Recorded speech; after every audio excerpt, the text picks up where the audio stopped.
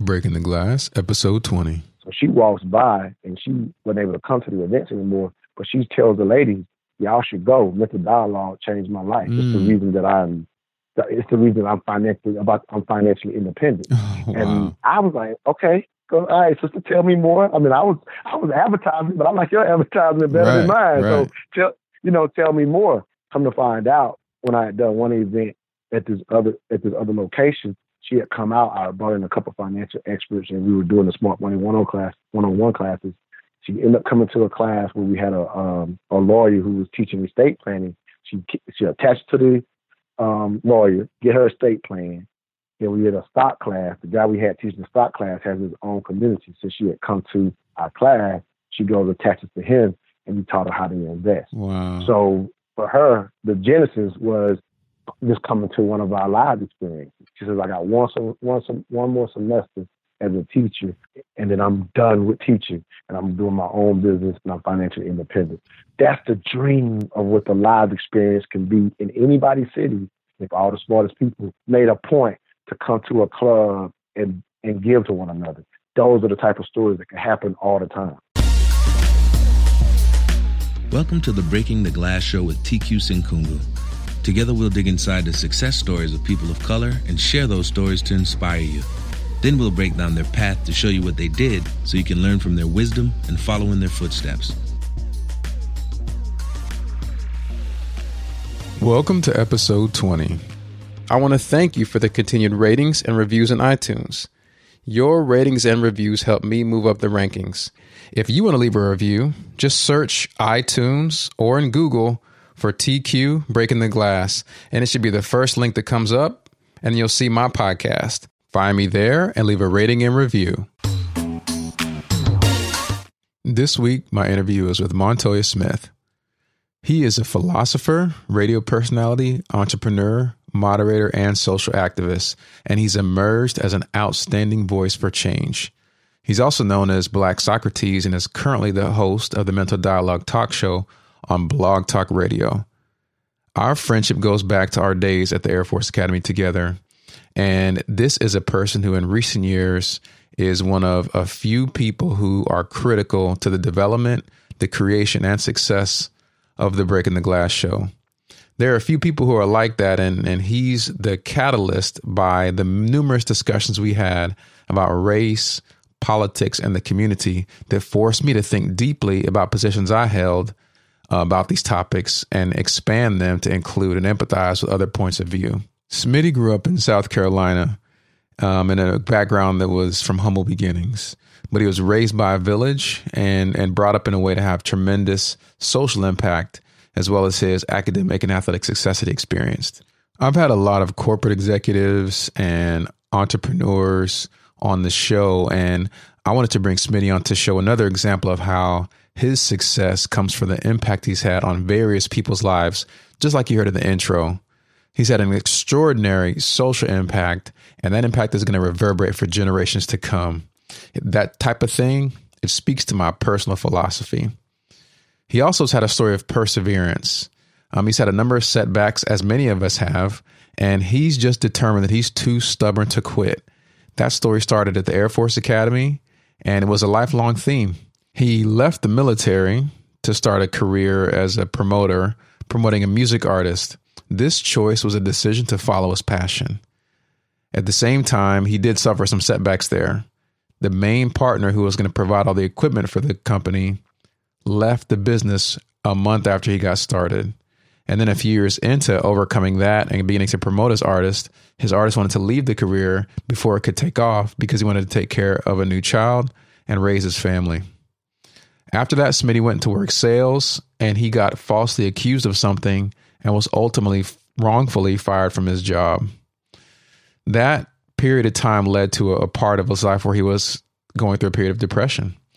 But what pulled him out of it was focusing back on, again, what is his passion? And it turns out that that's where the entity of Mental Dialogue came about. Mental Dialogue was created in 2008 to raise awareness and reignite the commitment to excellence in the Black conscience. Smitty made it his vision to establish an outlet for intellectual awareness through dialogue in philosophy, history, and current events. In fact, his first episode was on whether or not Black people should vote for Obama. Some other topics talk about how do we build generational wealth? Is Black marriage in a state of emergency? Do we expect too much of Black celebrities? He also puts on events that engage the entire community. He had an event called Project Smarten Up, which looks at solutions for improving the relationships between the African American community and law enforcement. And most recently, he was actually invited to be at the state capitol of Georgia to participate in the 50-year commemoration of the assassination of Martin Luther King Jr.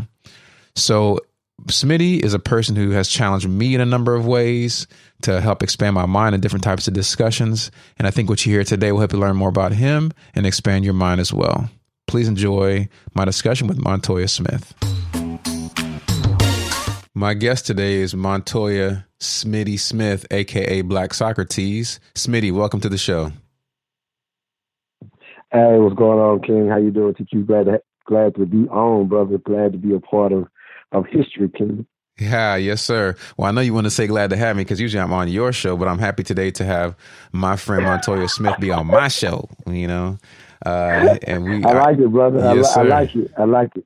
The elevation. I love it, brother. Well, Smitty, man, we normally start with something I like to call the lightning round background. So why don't you give us a little flavor or feel for what life was like for you coming up out there in the South Click? Hey, South Carolina, absolutely. That's South Carolina. Definitely born and raised in the South Carolina. Mother had me at a very young age in a small town called Honea Path, South Carolina, or as I used to always tell y'all in school, the thriving metropolis of Honea Path, South Carolina, without a McDonald's. But now it was a little two-stoplight town. Definitely some levels of country living. Raised with my grandparents, stayed with my grandparents until we were 8 years old. And we moved out. We only moved 9 minutes away walking.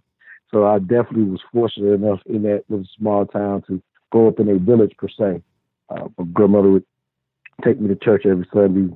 Caught the tail end of that era where other people could kind of correct you if you wasn't doing right. Didn't necessarily have anybody else, spank me or anything like that. Like my mom and my aunt, they went through that in that era, in the South or whatever. But I still caught the tail end of having to be respectful, all others, and everybody that poured into me, in a sense, helped me, quote unquote, escape the small town, because where I'm from, a lot of people kind of live there all their lives, stay there all their lives. When I say the town small, so small that typically whoever you start school with in the first grade, that's who you will graduate with in the 12th grade to a certain extent. Well, I could also relate to the fact that where I grew up, it was one stoplight town. Although this little city I grew up in has grown to now it's over 100,000 people.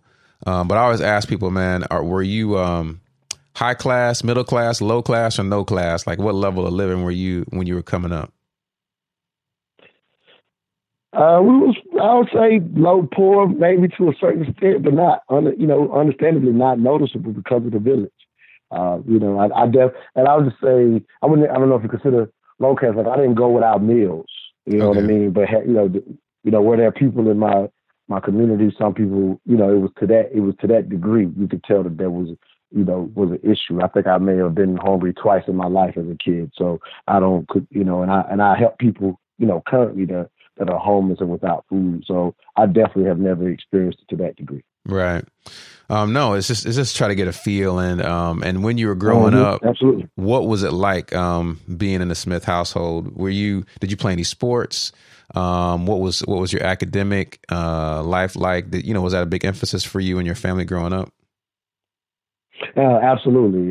Definitely, in a sense, again, small town living, hoping to, the aspiration for anybody to a certain extent is we always talk about leaving that small town because there's not much there. So I was definitely noted for being relatively intelligent, and I was athletically inclined as well. So I started out playing football at the age of 7, ended up having a little basketball and track career through high school, but definitely was noted for my academic ability. And I actually ended up going into student council by the 5th grade. Oh, wow. And, not only being,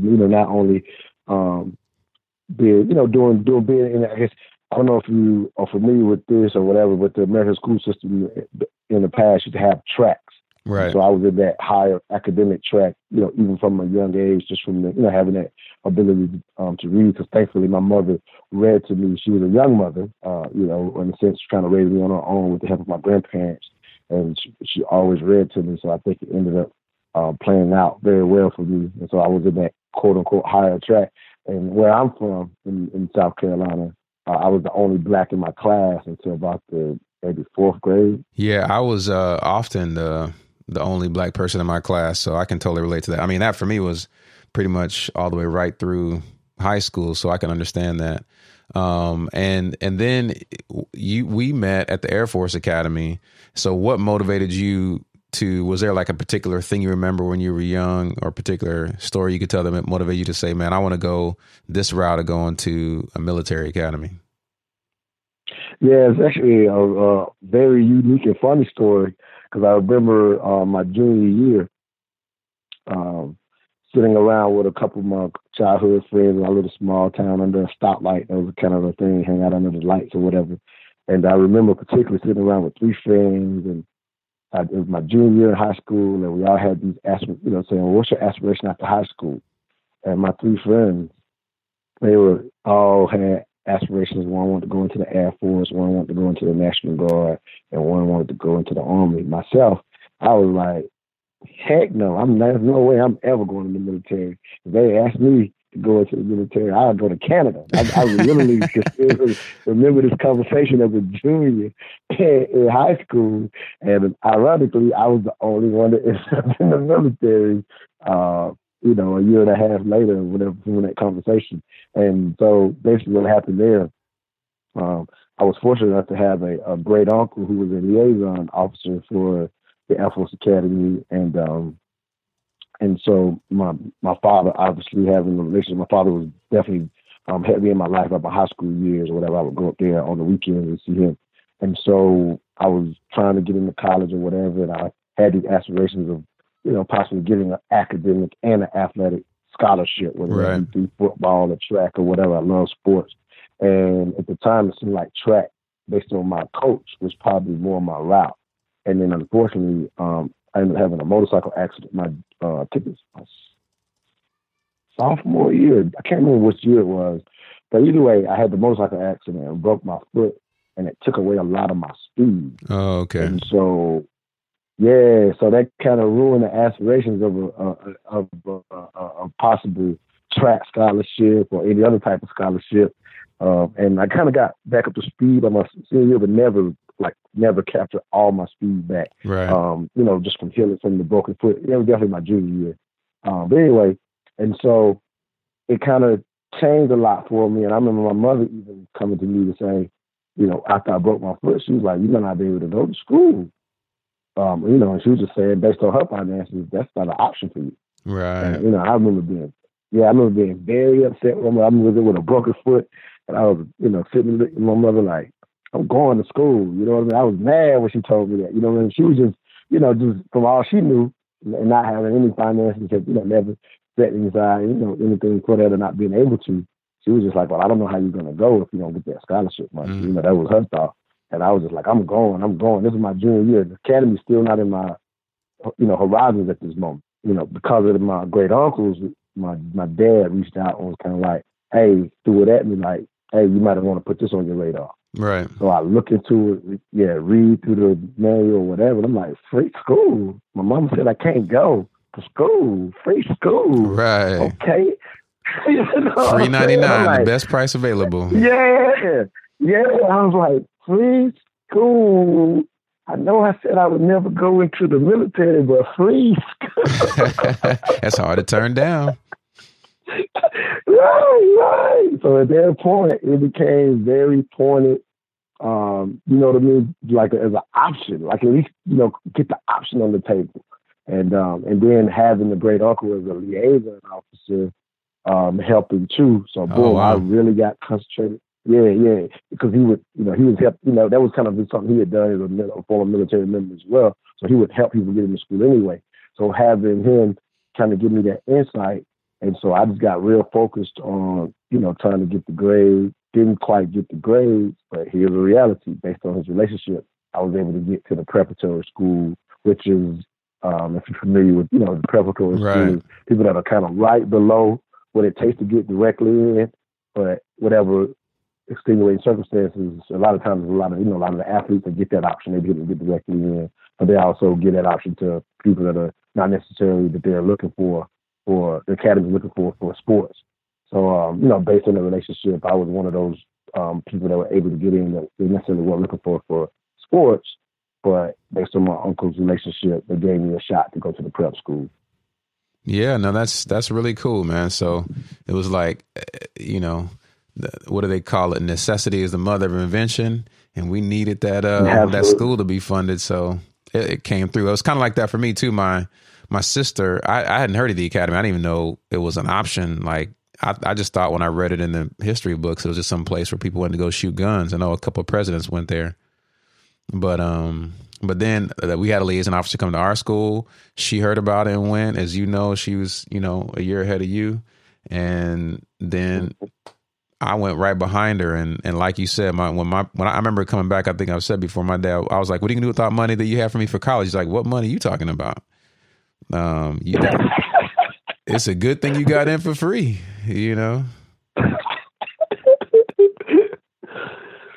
So what was the thing you think once you got to the academy, like what was it in you that you think, cause like something like 25% of the people don't make it through for whatever reason, but you successfully graduated and got through that. What was it, do you think, that enabled you to succeed? What characteristics about yourself were most important to be successful, make it through the academy? I think I still had this as a part of me. I'm kind of too hard-headed to quit. Right. Kind of by nature. And, the academy wasn't an easy thing to navigate for me or whatever. I actually, was facing the board to be out because academics, to be honest with you, was very tough for me. I'll say partly coming from my background again, because even with, again, having being academically highlighted all the way through high school to a certain extent, I will say I didn't necessarily develop, one, the best habits, and two, not necessarily didn't take all the classes that may or would have helped me be prepared for a school that's as tough as the academy. I think I had those options to take a few of those classes. Like, for example, I was specifically remember my junior year, my chemistry teacher saying, if you go to school and take freshman chemistry, you will fail if you don't take advanced placement chemistry in high school. Right. And I remember thinking to myself, and again, the academy wasn't on my radar at this point.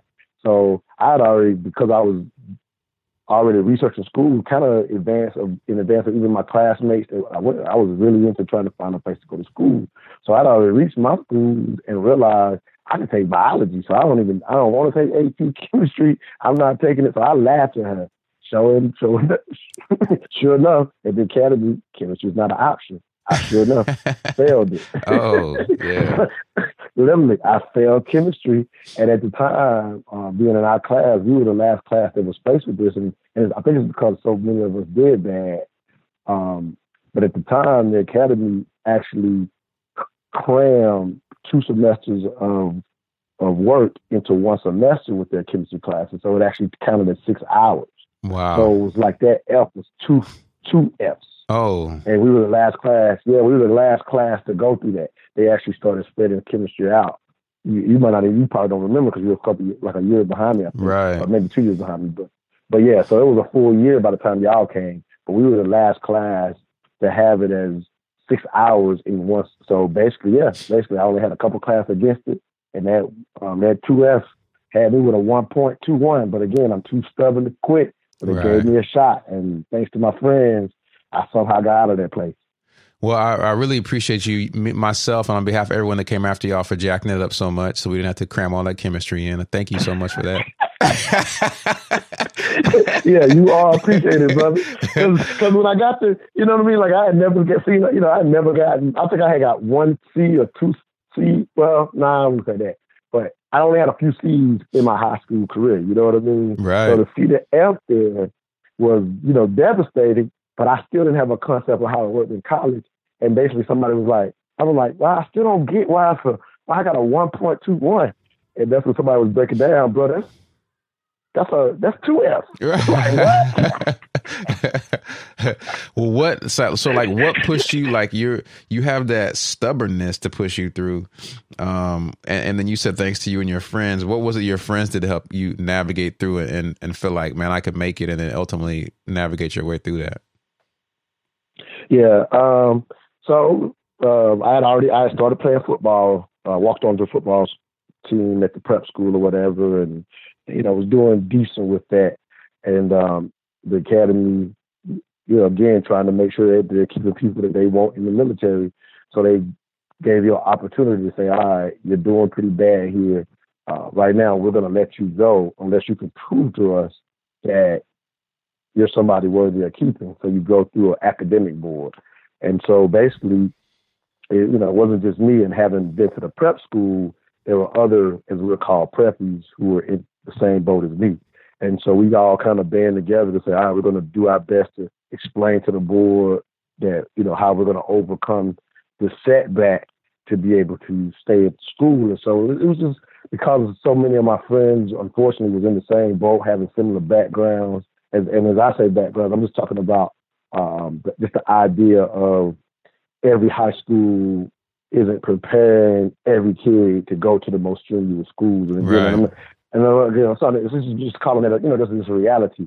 So with that said, several of my friends were in the same boat. So we all got together, and, let's be honest, since I had walked up to the football team or whatever, the football team is real good at saying, look, let's look out for our athletes who are coming from these type of backgrounds.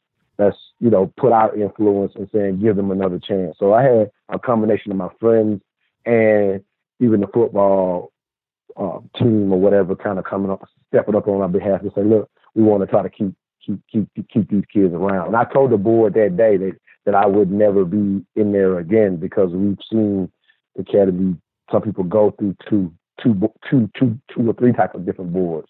So I only went through that one, and I never was in that room again. And I really, based on the help of I guess maybe I would call him a mentor, maybe, showing me how to kind of navigate that board, I in turn helped a lot of people my next 3 years navigate any board that they went through, because I always kind of had that lawyer aspect or whatever. So I kind of pulled it off with the board, and I started showing other people how to survive those boards if they got themselves in that situation.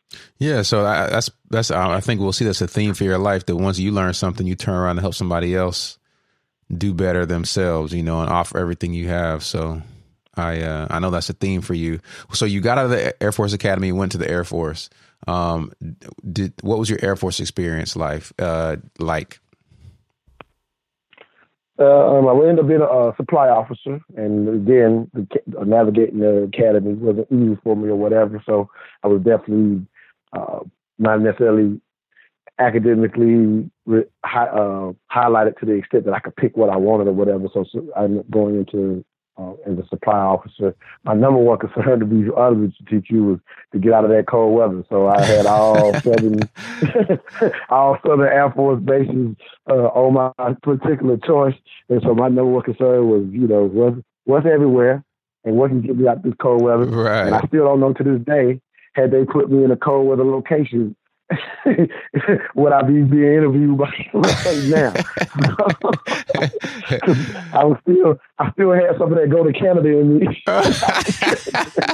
Graduating the academy, and that was just because I hated that cold weather out there, being a Philly boy. So, hey, but it's cold in Canada too, man. You had to go to on the Cuba or something like I'm that. Just saying, I was maybe at the time I probably figured out Canada wouldn't have been the spot, but just outside these borders, you know what I'm saying? Like, AWOL was going to be an issue if they took me to another cold location. That's all I'm telling you. Where did you end up? What place did you get to? I ended up picking out. I ended up getting to South Carolina, about 2.5 hours where I was originally from, which was super cool. And so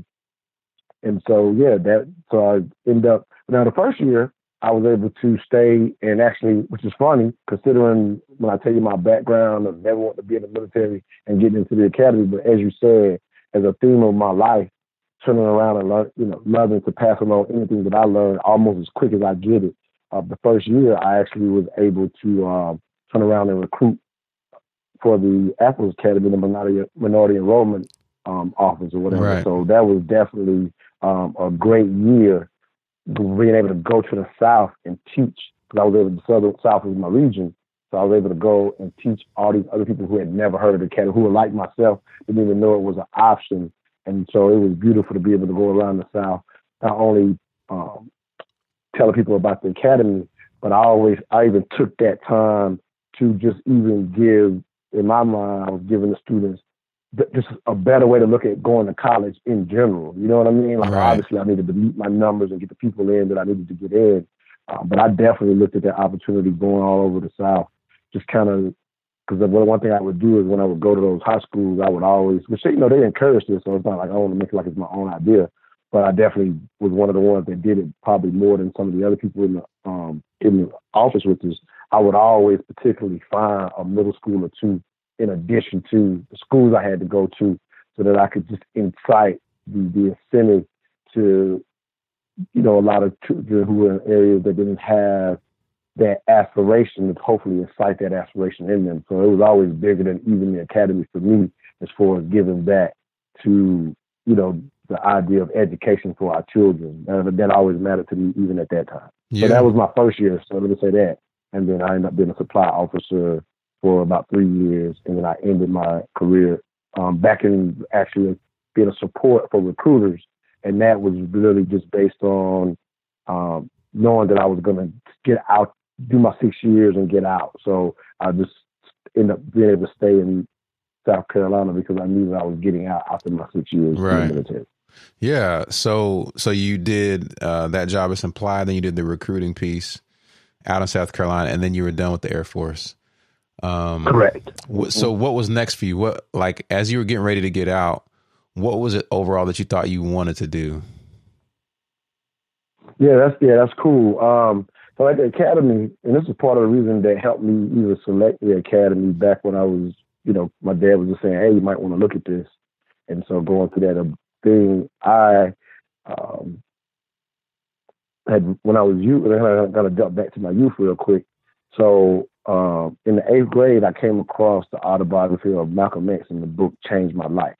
And Malcolm was like a idol of mine, and like yourself, I wanted to be a lawyer because that was something that, he talked, it's an aspiration of his that, in a sense, one of the teachers kind of pushed him away from, but that was an aspiration of his in his book.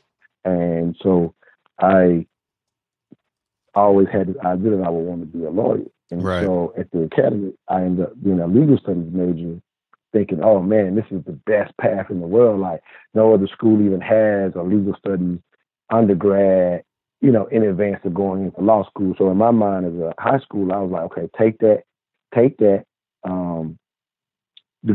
that degree, go into the Air Force as a lawyer, and then come out and be, better prepared for being what I ultimately wanted to be, was a civilian lawyer. And my junior year at the academy, already a legal studies major, I ended up finding out from my advisors that that's not a favorable path in the civilian world. So it really kind of messed me up because I didn't know, I just did that.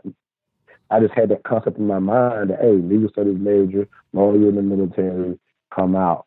And the advisors said, we said we have a lot of lawyers, we have lawyers that do it, but it's not a common path because at the time I was just started, working for a law firm, and they was explaining to me that law firms like to get people who have not practiced any type of law, specifically military law, so they can kind of mold them into what they want. And so it's not necessarily to your advantage having practiced, law in the military. So that was a real big balloon bust for me or whatever. I was already in the major, and I was still open to going to law school because I loved that field. I even took the LSAT at one point while I was in the military. To be honest with you, I didn't do very well, and on it or whatever. But it always was in the back of my brain, like, this ain't the path I thought it was going to be. It never left me. You know what I mean? In my junior year when they kind of explained that to me. Now, some people, again, you know, we definitely know people who have taken that path, I guess, but I guess I didn't see it like that. I didn't see it like, wow, this is not. It just kept, I don't know if that makes sense, but it just really changed. No, it is like that point in life, whenever you're looking for advice and influence of where to go, and somebody who you think is giving you their best advice and knows what they're talking about tells you one way, it's going to divert you one way or the other. I mean, my academic advisor said the best school he went to was UCLA. So my whole move was to go to Los Angeles to go to the business school at UCLA. And I applied twice, didn't get it. I ended up going to USC. But I was influenced in the same way. Like, okay, I respect this guy. I know he knows what he's saying. So I could see how it could influence you. But if that's for me, it was on the positive. For you, it sounded like it was on the negative side. Like, well, he kind of just undermined, shot down all the dreams you had. Right. And the thing is, he had been very helpful, you know what I mean? Like getting me through them early years and making sure I was in the, you know, the class, the engineering classes, which I hated because I wasn't any good at them. He spread them out and just kind of helped me navigate. So I know he had good intentions. Right. And he was comparing all the other lawyers who were in that field at the school. He was just basically showing how little it happens based on the things he had explained to me. Right. And so, yeah, it definitely, again, you know, and I remember my senior year saying to him, I don't even know if I'm going to go in this career field. And I remember him and another particular advisor saying, nah, you're going to practice. And the reason they felt that way is because my academics were good within the major, but not, you know, outside of the major. So I just only had like a 2.4. But the reason they said nah is because they loved how I handled myself within the major. Right. You know what I mean? They felt like I wasn't cookie cutter in comparison to maybe other people in the major. And they was like, nah, you're built to be a lawyer. Like they just got, you know what I'm saying? So they were saying that as an encouragement. I was just kind of like, I don't know if I'm going to do it. And they were like, nah, you know what I'm saying? They meant that. They were just like, nah, you're going to practice. Because they just thought it was in my nature. But to be honest with you, it never left me. And then when I did so bad on the LSAT, I definitely didn't have any inspiration to go down that path. And plus, now I'm answering your question after the military. Plus, I found another inspiration, which is what I ended up doing once I got out of the military. I think you may remember this or may recall this, but very seldom could you find me at the academy without earphones. Oh, yeah. And this is before like iPhones and all that stuff. I'm like, this dude has always got something on his head. Right. Because my first love in life up until that point had always been music. Being where I'm from, I didn't have any aspirations to go into music, even though I sung in little choirs and stuff in high school. And you may recall, One Common Voice or whatever. I managed them, you know what I mean? Because I had an ear for music. Like music was always my first love, and you know I would even take chances and put the earphones on when I wasn't supposed to. I mean, like that's love. Music was everything for me. Right. And so OCV. One Common Voice. And so I had one of my best friends who had always, I thought, had the talent to be to have a rap career or whatever. So, you know, in my time away from South Carolina, I would always keep up with him. He had went to Atlanta and he was trying to get in. And so I would always like, hey, how's it going? How's it going? Because as much as I love music, I was like, he's just as talented as everybody I already spent money on. And so by me being in South Carolina, when I wanted to go hang out, I would go to Atlanta and see him. And he was starting to make a little leeway. And then the typical things within the music industry, jealousy and the money and all this kind of stuff. And so I was like, man, I'll get behind you. And at this point, thanks to, Mark Rader and some other friends, I, did pretty decent with saving my money. Yeah, my mother was always a saver, so I at least knew how to save money or whatever, and that kind of stuff. And so I had already saved up a decent amount of money in my years, my 5 or 6 years in the military. And I was like, brother, I'll get behind you since you're having these issues amongst the group that you're with or who's getting behind you. So I'll get behind you. And at the time, I was just thinking, I'll be glad to be part of this industry any way that I can. And I just thought I would, throw some money and, help them out. And so when I would go down there to see, well, how's it going, he wasn't getting a lot of help. And so loving music the way I did, I was like, okay, if I'm gonna put my money up, then I'm gonna help market it, and I'm gonna help, do all this kind of stuff. So I started platooning between, knowing that I was getting out, coming back, doing, my military stuff, but I would go to Atlanta constantly trying to, help him. And so taking that LSAT maybe less than a year before getting out, not doing too well on it. And I was like, man, I love music. I want to see my boy make it. And I'm just a real loyal person or whatever. So it was just like, man, I believe in this dude. I'm gonna get out, and I got my money saved up, so I'm gonna get up and put it all into him. Right. And see if my man, if we can pull and navigate this thing, man, because he clearly got the talent. Like, that's how I felt. And so, lo and behold, that's what I ended up doing. Really, very surprising considering I had a military, career. My dad was like, "What the heck are you doing?" Right. You know what I mean? My mother ended up being supportive, which was pretty decent because I didn't expect that. Not so much not. That's not. I mean, her nature. That's her mother's nature anyway, to be supportive. You know what I mean? But after you've been to the academy, they may, you might be worried they should be like, maybe respond like your dad did, like maybe you could do something more conservative or something like that. I'm sure. Absolutely. It was just like, went to the academy and you want to do what? And so she was very supportive of you. Yeah, my mom was. I'm saying, but everybody else was like, "What you doing?" Yeah, I actually remember that time, man, and I was one of those people, man, and for me it was courageous to do that. But ultimately, when I got out, I ended up doing an entrepreneurial career too in the real estate business. So, and same with Mark. Mark ended up doing an entrepreneurial career with financial services. So you were doing it, and the music business just sounds probably more risky because of everything we've seen in the movies and. Everybody knows somebody who wants to be a musician. Mm-hmm. So how did it go, though? Yeah. What was the experience like while you were doing it? Yeah. So yeah, man, I put my eggs in that barrel. At one point, like I said, even say this about the LSAT. So again, even the LSAT concept was, all right, well, I'm not going to go practice law the way I thought I was as a kid. I'll get it and become an entertainment lawyer and help my boy out that way. Right. You feel me? So to be honest, it was still, it was like, oh man, because what happened for me was at that point in my life, as much as I love music, where I was from, I never had necessarily a concept of how I could be in it outside of being an artist, which I knew I didn't have that talent. To be honest with you, the same best friend I'm talking about, we literally tried to help him get a career way back then from my small town. I literally remember packaging up a demo tape and sending it to the source.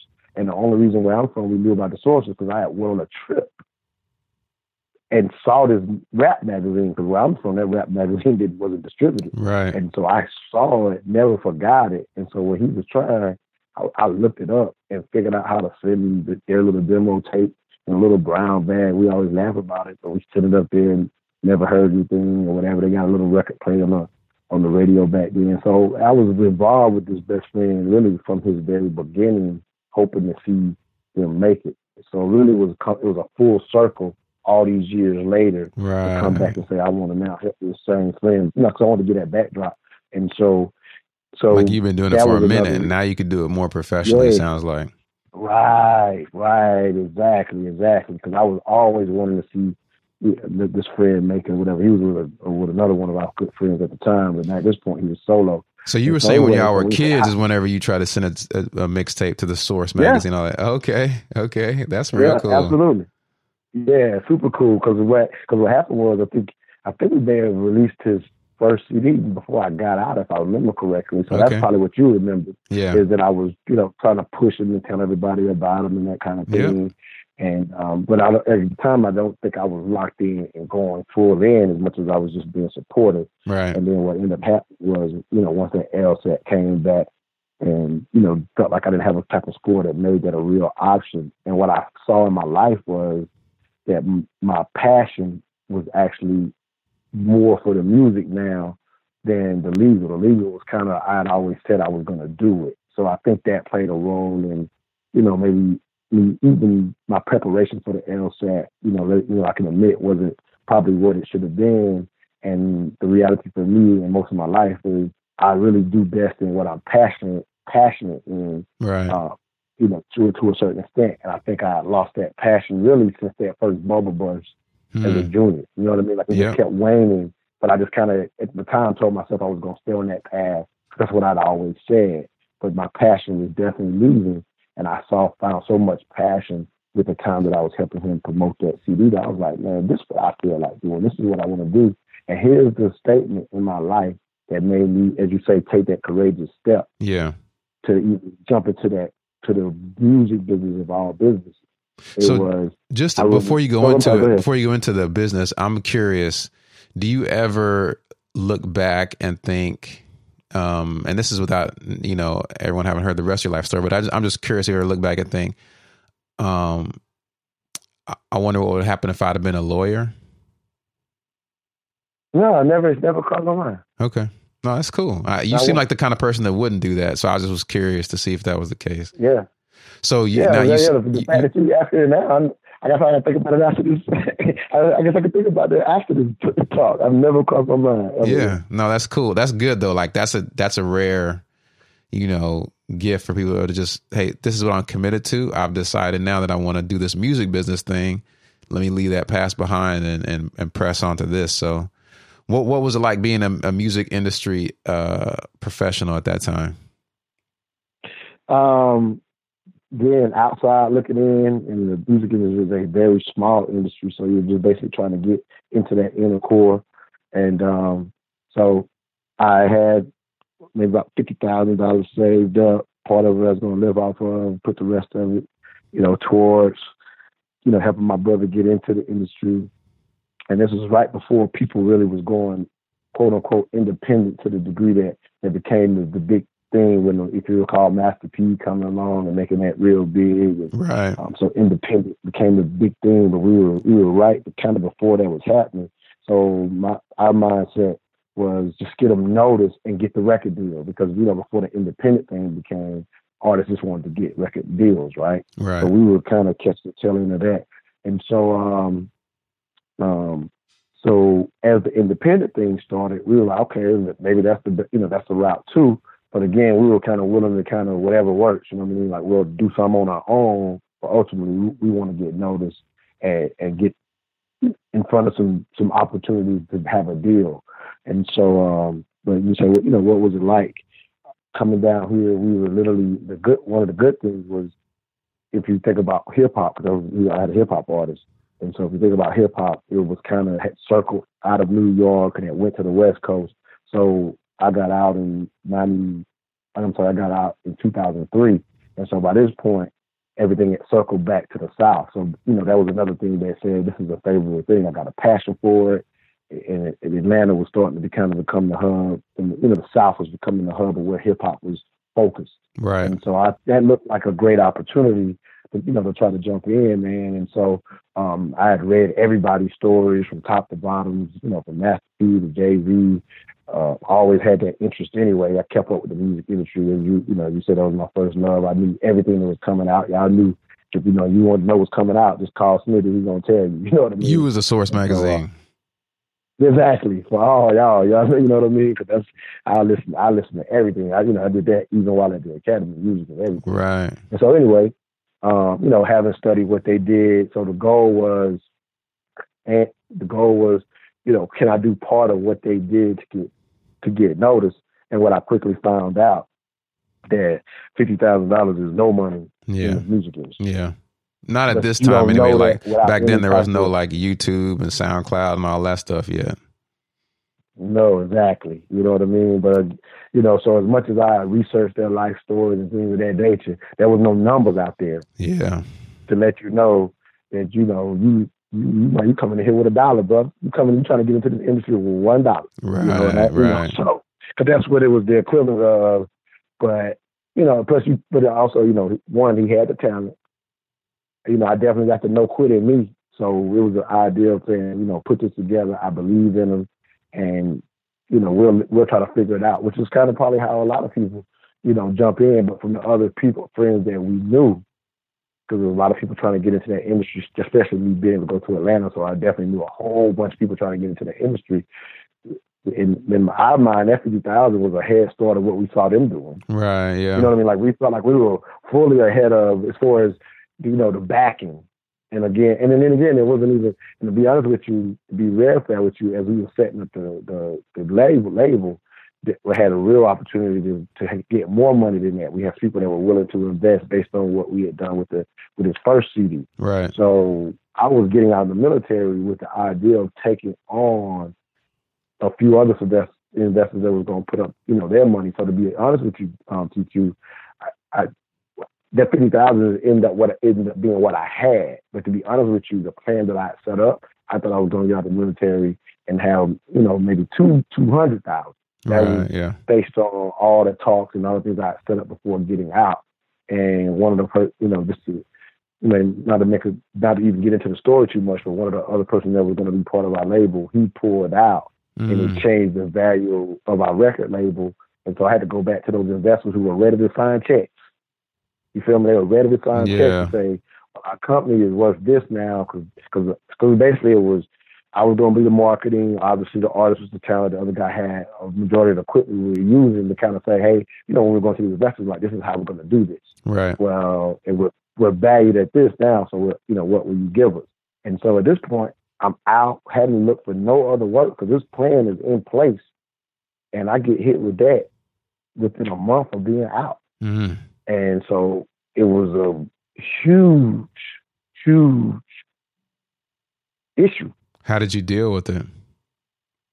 My stubbornness came through just from the standpoint of, you know, I to be honest with you, had I known that, wouldn't have taken that path. Had I, you know what I'm saying? Had I known that was going to happen, or you know what I mean? Because while we're setting it up, dudes on board, the investors are ready.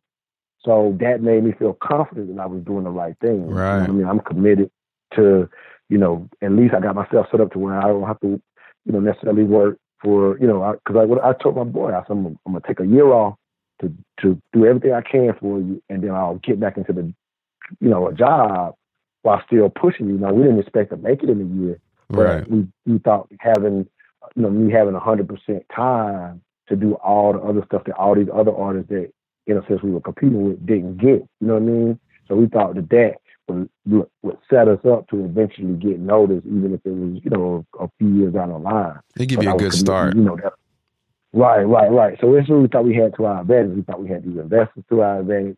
Me having the time, he was still working and performing, but we thought all that together was a better start. So what happened, like, after you took that left turn, what was the difference? Yeah.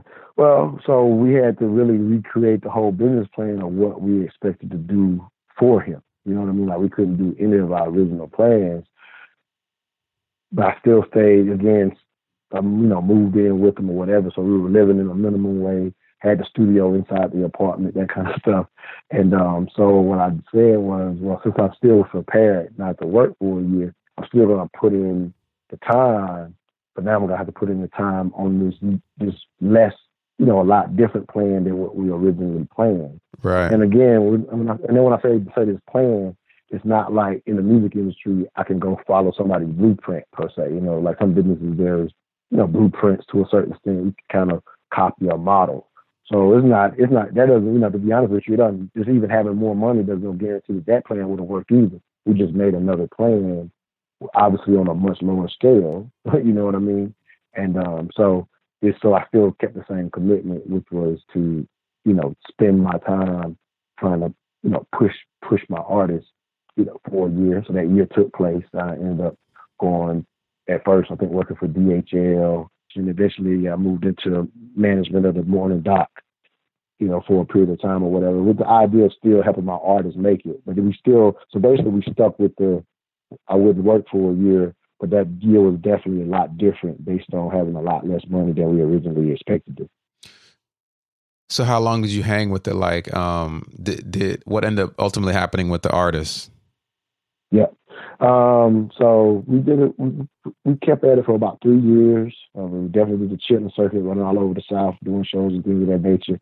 And short version of, you know, what happened.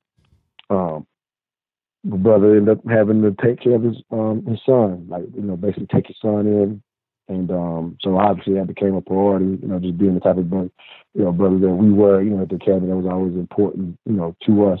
And so, I only ran in a circle of people that were like that. And so when you had to take that on, that became a priority, and that was understandable.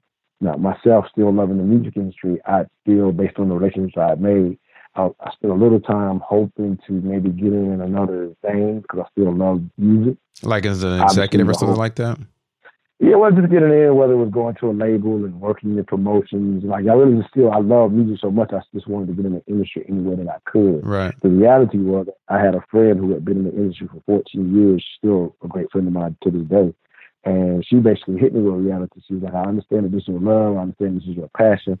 And at the time, that's when Napster and stuff was, really changing the way the industry was going, and the record labels were downsizing. And she just basically hit me with a reality check to say, look, I got friends that have already been in the industry for 20, 15 years. They're getting let go. So why would you think that you're able to get in right now when they're not letting people in? Right. And so that was the reality check that finally closed the deal, because of, whereas I understood my boy had to take care of his son, which is obviously a priority. I still had a love for, because I got the bug, you know what I mean? Because I was always on the outside looking in, you know what I mean? I'm rubbing elbows with the people that people knew, whether it was, Rick Ross, that kind of thing or whatever, because I ended up getting a job with one of the very important independent record stores here in Atlanta. And so by having that relationship, I was making all kind of relationships. So it always felt like I was on the verge. And I helped with some major marketing or some major artists. So what about what was next for you then? Like you got this information from your friend who said, "Hey, this is probably not going to happen for you." What did you move on to from there? So I ended up going to Lifetime Fitness in sales. Just basically selling membership, which was an exclusive fitness club where we were selling $60 and $70 a month. Gym membership. I never thought that quite possible, but I definitely got good at figuring out, how to do that or whatever. So I did that. Coming once I kind of fed. And at the time, I enjoyed fitness too. So I always wanted to try to do something I was related to and had a passion for. Sure. And so it was kind of like, all right, well, let me help people get fit.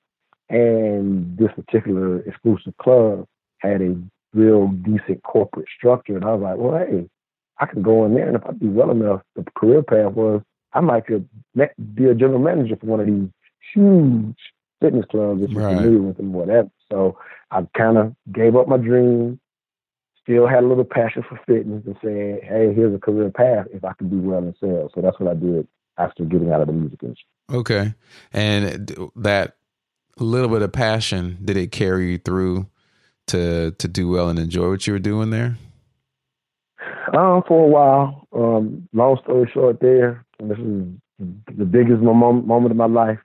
I forgot how long I was there or whatever, but I ended up getting let go for something I didn't do, which was extremely difficult for me because I had always carried myself with a level of integrity that I don't know if I'm ever necessarily going to get over, because I even remember my second manager, and if you know anything about sales, said the sales industry is notorious for having nefarious people in the sense of just trying to do anything to get a sale. Yeah. And I remember my second manager saying to me, and he at this point, he said he had been in the industry for 20 years. And I remember him saying to me that he had never met anybody in the industry as honest as me. And that same manager didn't step up to the plate when an executive in the company suggested it. And that's something I hadn't done, and he still didn't step up to say impossible. And so that's long story. So he proved that. He proved that nobody have as much integrity as you, because he couldn't even do it. I didn't even think of it that way. Never thought of it that way, but I definitely couldn't believe, even, coaches support my peers were like, like y'all know, but like all the peers were like, because my same peers were the same ones saying, as good as you do, you could do better if you do this stuff on the side. Right. They knew that I wouldn't. So they were looking at him like, how you not going to bat? Because y'all know y'all know that's not an option. And whatever. But to give a little backdrop, let me give a little backdrop to that. And I think it's very important for what you do with Breaking the Glass. is, so when I got let go, I remember, and I'm trying to fight it to a certain extent because I just want to be not let go for not for something I didn't do. And I remember going to the EEOC at the time.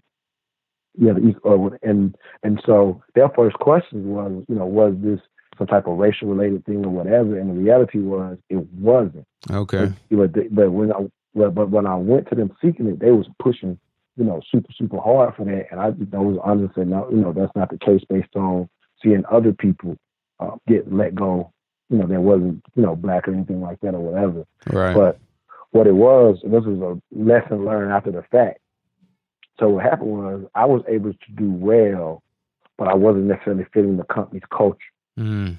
Like as far as, basically what happens in sales, there's always these metrics that they'll try to use to kind of determine, how you should do well as long as you follow these metrics. Right. And so unfortunately, which happens in a lot of sales jobs, some of those metrics don't help you sell anything, but but the company hadn't quite figured that out yet, or they're just pushing it for show or for marketing purposes or whatever. And so basically they had this one metric that, and this is what a lot of people would cheat on, and I never would. And so they'd be like, well, you need to get your metrics up. This is me despite being second or third every month in sales. Like, right. Why do I need to, me being who I am, like, well, why do I need to even mess with that metric if I'm doing okay?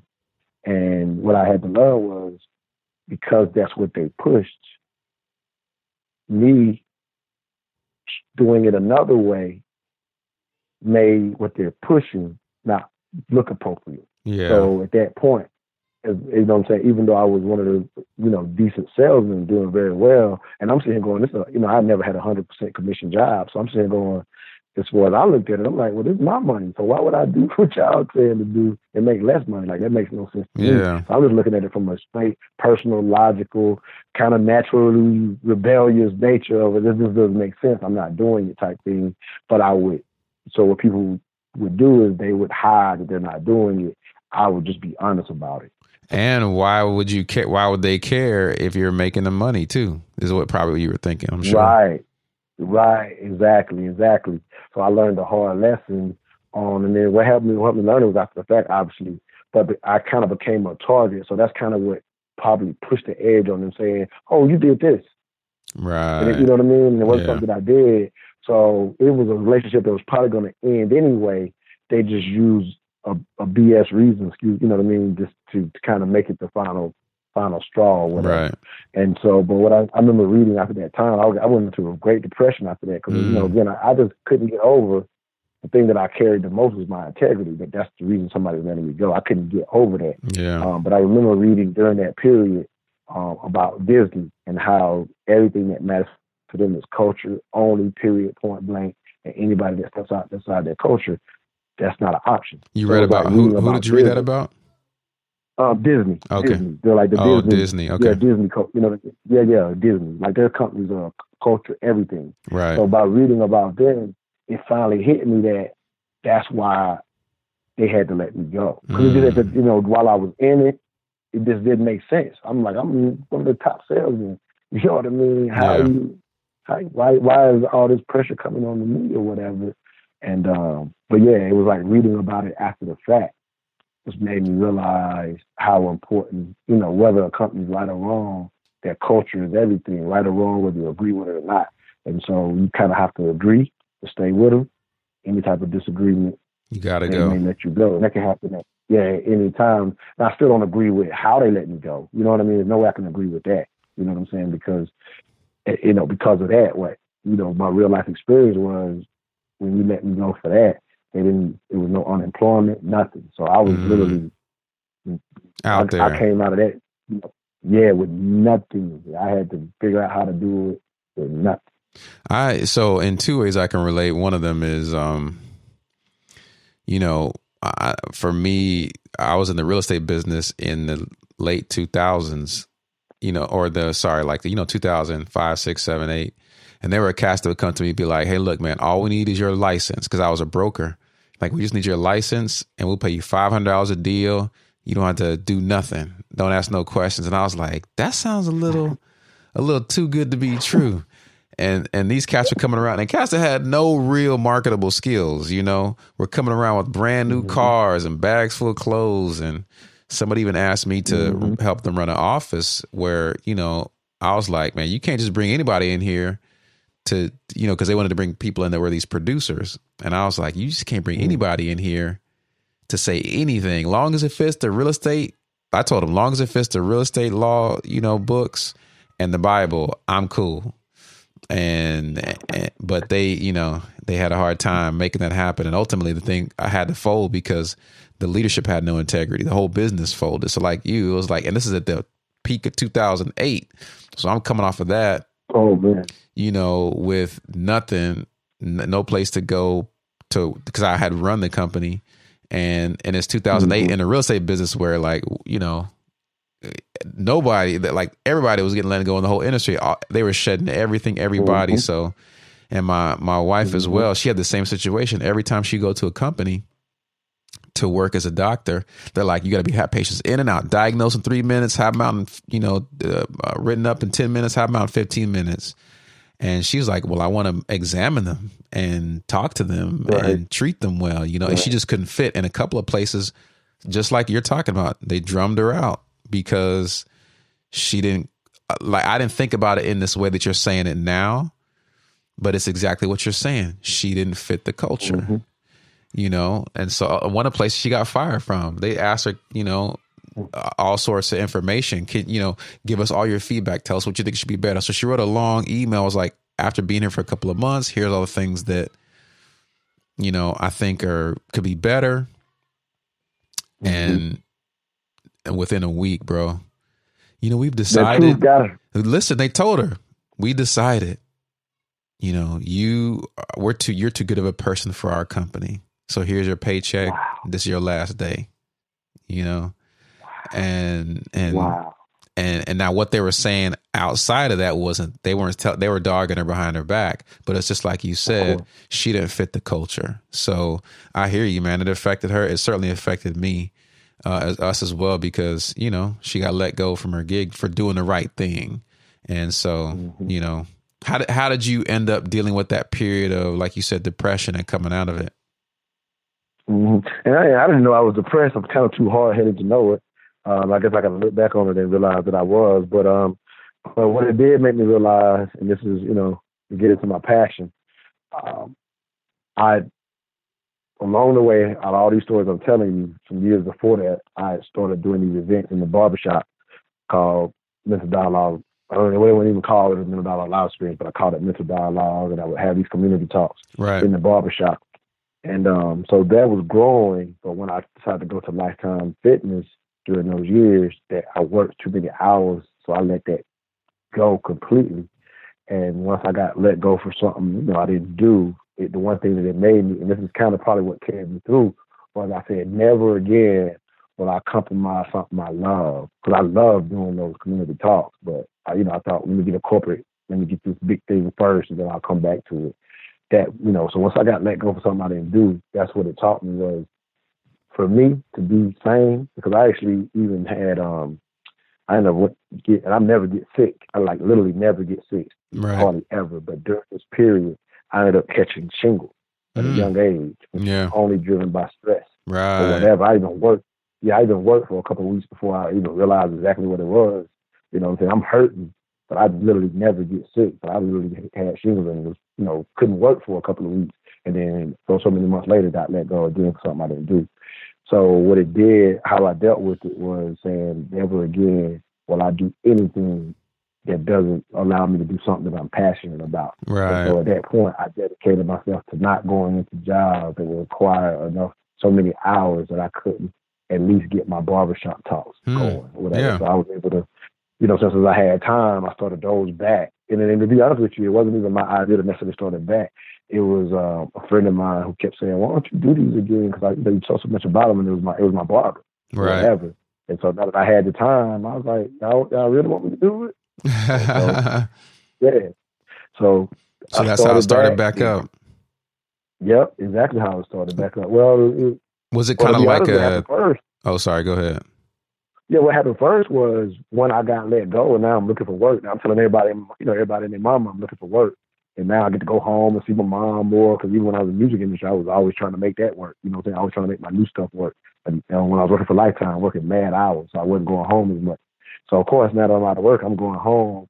And one of my aunts, my pastor, he had bought a radio station. He was like, hey, that idea you used to do in the barbershop, you ever thought about doing it on the radio? Right, and the right. reality was, I had thought about it, but I wanted to get prepared and, talk better. If you recall, one time at the Academy, I ended up writing a speech for you to do for Martin Luther King, because that's how much I don't like to get out and talk. I like writing it, information. I ended up giving you the speech.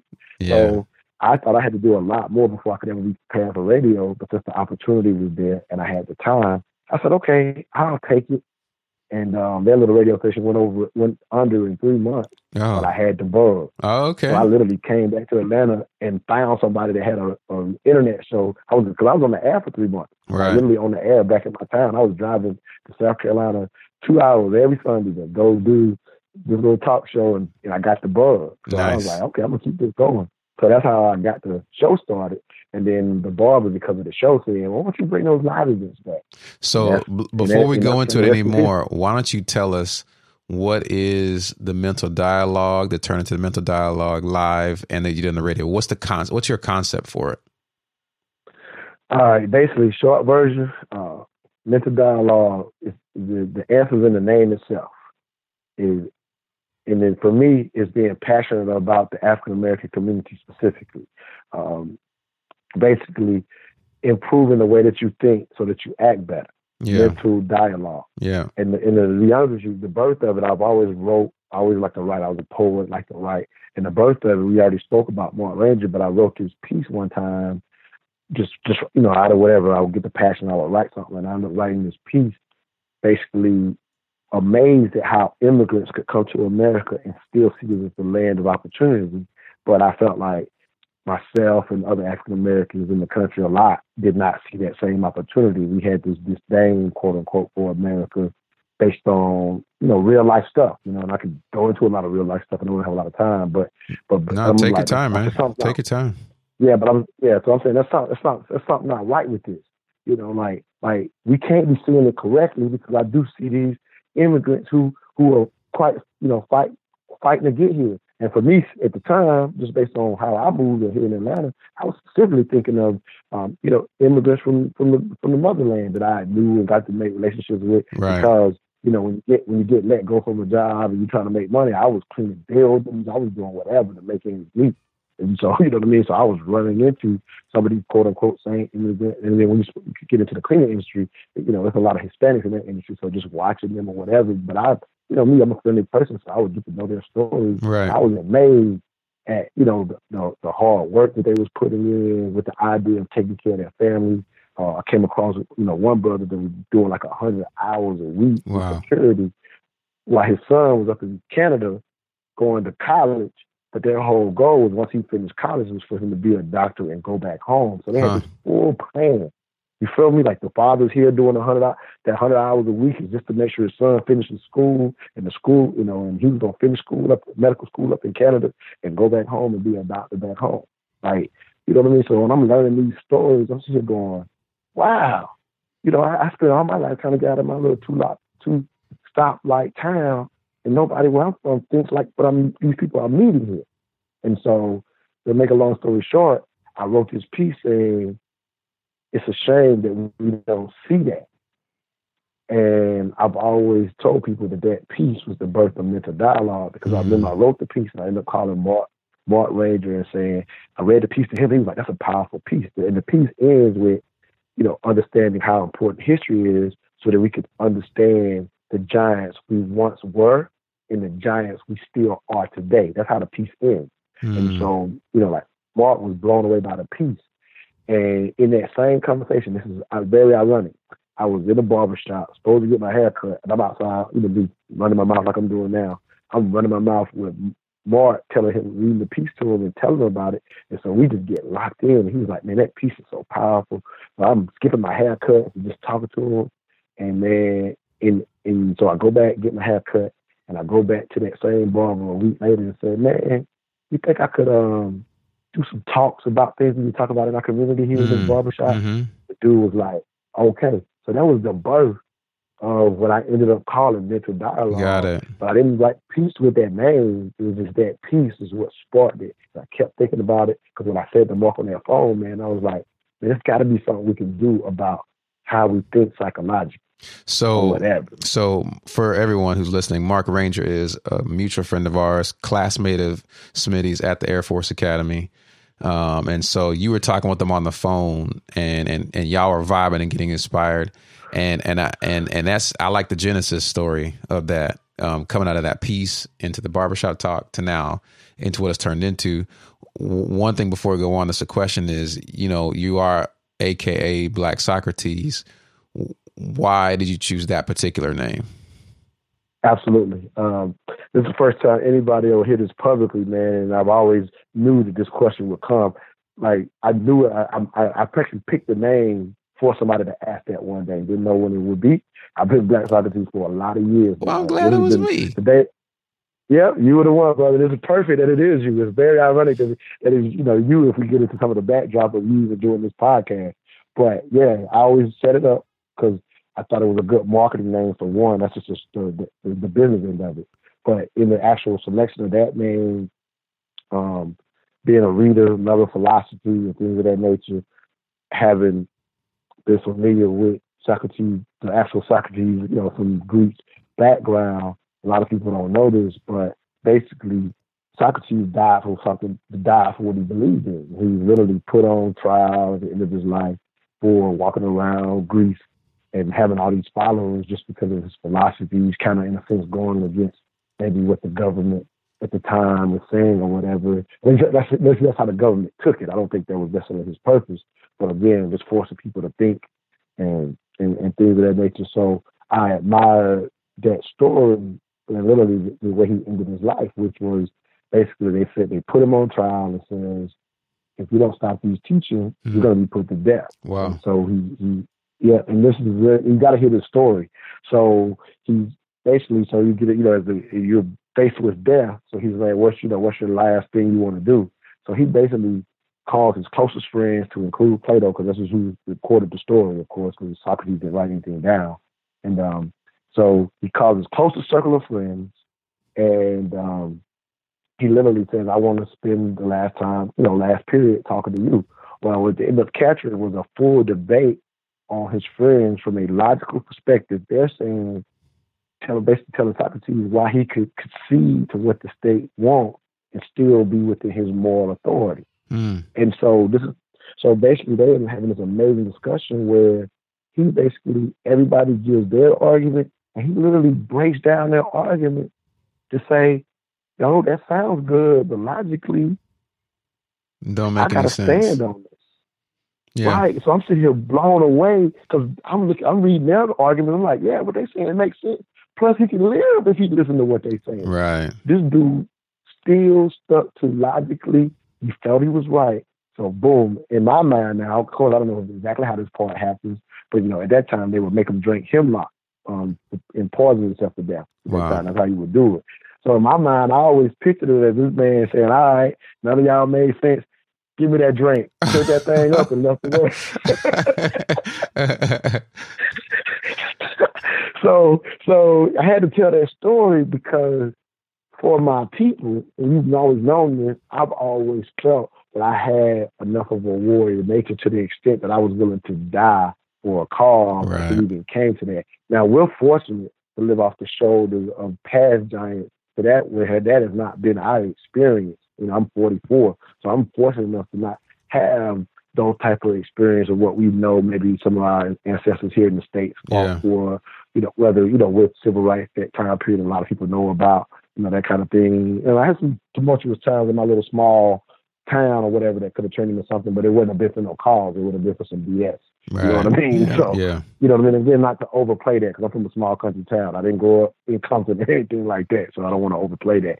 You know what I mean? But I'm saying that to say that I still believe that I was for our people to that extent, and I've always related to those warrior natures, as I mentioned, Malcolm X being my idol.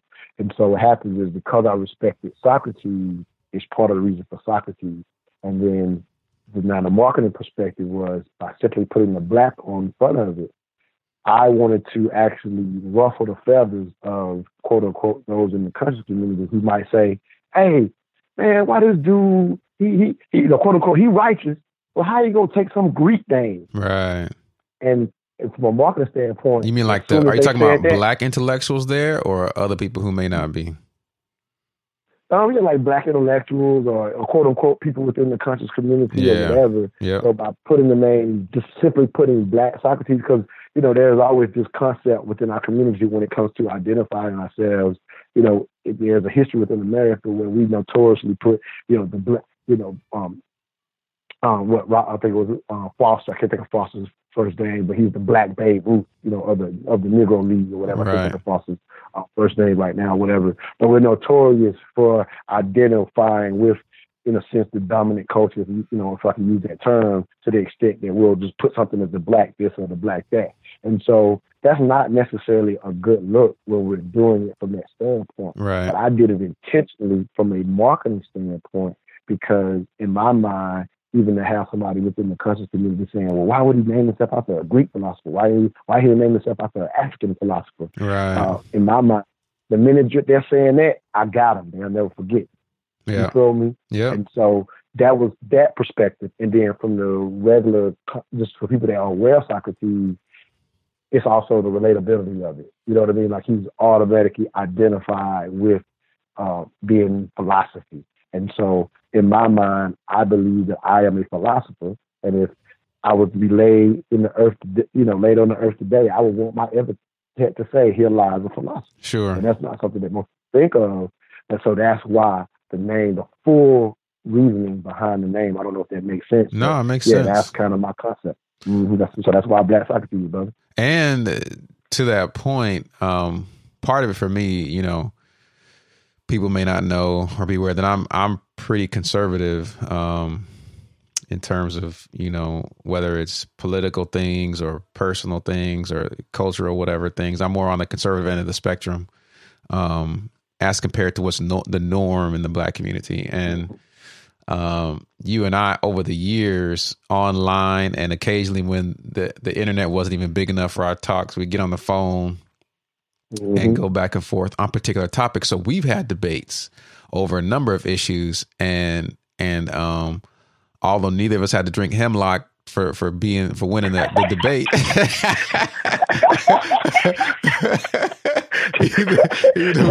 We'd have to die for the debates, Hey, I think I got that warrior spirit, but I might have let you win when that was on the line. Right. You got this one, man. I like to say I got that kind of spirit, brother. so we ain't had to die for it yet. We ain't got to die.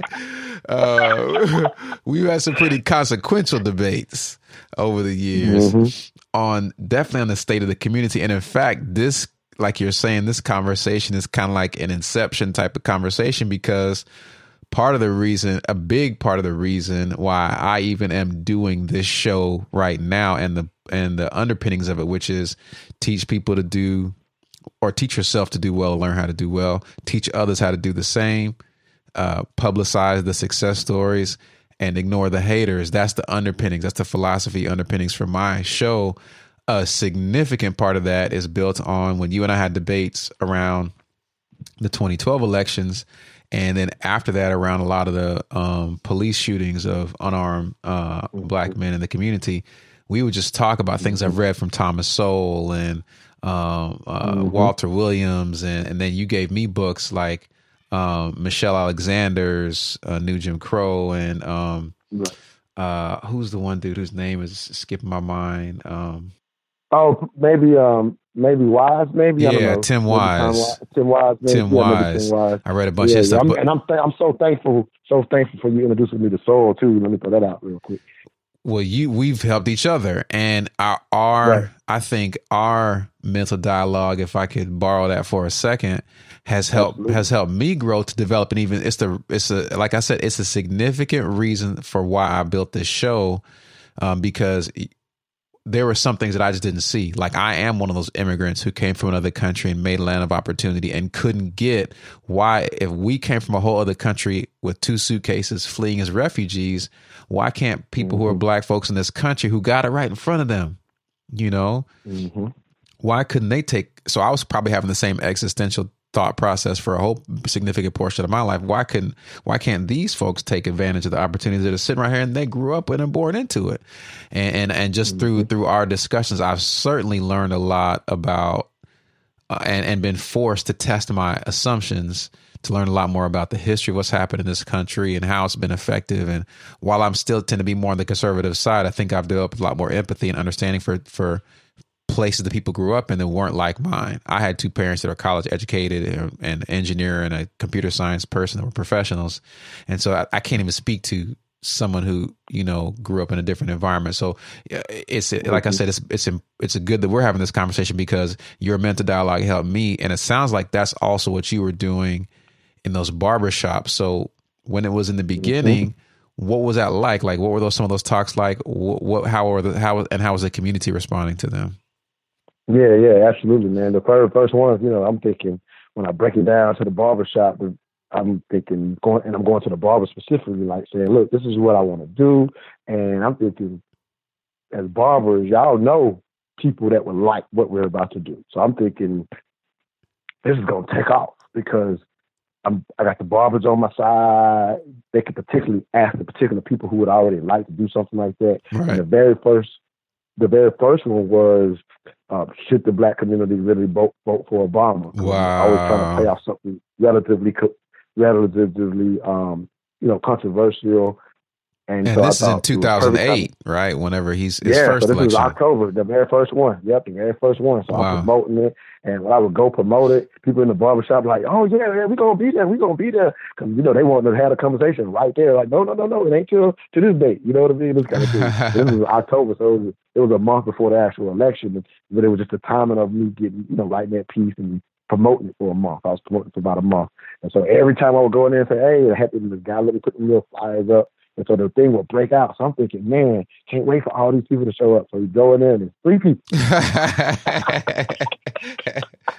That's the best. So it's 3 people. Now coming out of the music industry, like I used to make my artists do, you know, whether it's 10 people in the audience or 100 people in the audience, you give the same performance. And so it forced me to go into action just like now I'm a performer. So I had that discussion with the 3 people like it was a whole lot, you know, because I was definitely inside. I'm very disappointed based on everybody saying they were going to be there. You know what I mean? Of course. And so, because it was a free event. And so, yeah, man, we still had this amazing discussion that night. And then I just did it. It was a once a month thing, kept the grind going for a number of years, maybe about 2-3 years before I got into the lifetime period where I didn't do it for 2 years or whatever. But and I ended up moving. So when I would move, I would just take it. I would go into a new barbershop and say, hey, man, can I do it here? Right. That kind of thing. So when I was and I moved around Atlanta a lot. So every time I would move, I would take it and I would have to almost rebuild it in every barbershop. Right. And I had this one point where I was doing 2 barbershops, I would alternate and that kind of stuff. And then I noticed that eventually, and having to change the direction of it, I noticed based on the topic, it was bearing out the attendance. Okay. And so when I kind of got it grown up to a certain point where I was averaging maybe 25 people in the barbershop, that kind of thing, sometimes more. But when I was getting that average right, I started saying to the group, man, I'm going to make it more of a more interactive experience than just having these discussions. We'll bring this to the table, we'll feature a black-owned business, whatever. So I'm taking surveys, getting feedback, and everybody that's coming already saying, yeah, we like this. We like where you're going to take it. We like where you're going to take it. Because I wanted to get away from, we have a low attendance based on the topic. Right. So I changed the idea to the Mental Dialogue Live experience, and I said it was going to make it more interactive. So for about 3 months, everybody's telling me they're on board, and I was kind of giving them pieces of how it might be. And then in one discussion, I would say, here's something else we would do. And then, oh, yeah, we like that. So I do my first Mental Dialogue Live experience, and my best friend and one other person show up late. Again. So I was devastated, man. I'm like, oh, this built up. And people, Yeah. And, yep. And so what happened was it timed out at the same time as my getting let go. So we took the barbershop. Yeah, it timed out at the same time. And so then you already heard how that story ended up coming back. I got on the radio. and another barbershop a few years later asked me to start it back. Okay. And that's and I'm back on the run that I'm on now. And then at the beginning of this year, I revamped it again because about 3 years ago, people kept saying, "We need to turn this into a business." Because at the time, I was just doing it out on my own dime, out of my passion. As I told you, I wouldn't even take even higher paying jobs that would require too many hours for me not to put the time I wanted to put into it. I was trying to find my space. I wasn't necessarily happy about not making the money I was used to, but because of my corporate experience, and one other corporate experience real quick, I did decide to go back into supply since I had that background, and that job moved on me about a year and a half later. So I had decided I was going to get into supply and have it as my main money, but set it up to where I could still always do mental dialogue and grow it. And when that job up and moved, that's when I was just like, forget it, man. I'm not going to go back in that route no more because it ain't working out. When I'm trying to go corporate, it hasn't worked out, among other things. And so I was like, this is my passion. And people kept saying, you can turn this into a business. So about 3 years ago, I turned it into an LLC, and not really having any business savvy because the music industry is totally different. And so that's been my stubbornness, is to keep fighting through this organic meeting of the minds once a month, along with the radio show, is the kind of the glue to it all. It's been just a push and fight to tell people getting information shouldn't be just free. Right. You know what I mean? Because, I'll say this, I love the opportunity that exists in this country, and the term I like to use is revolutionary capitalists.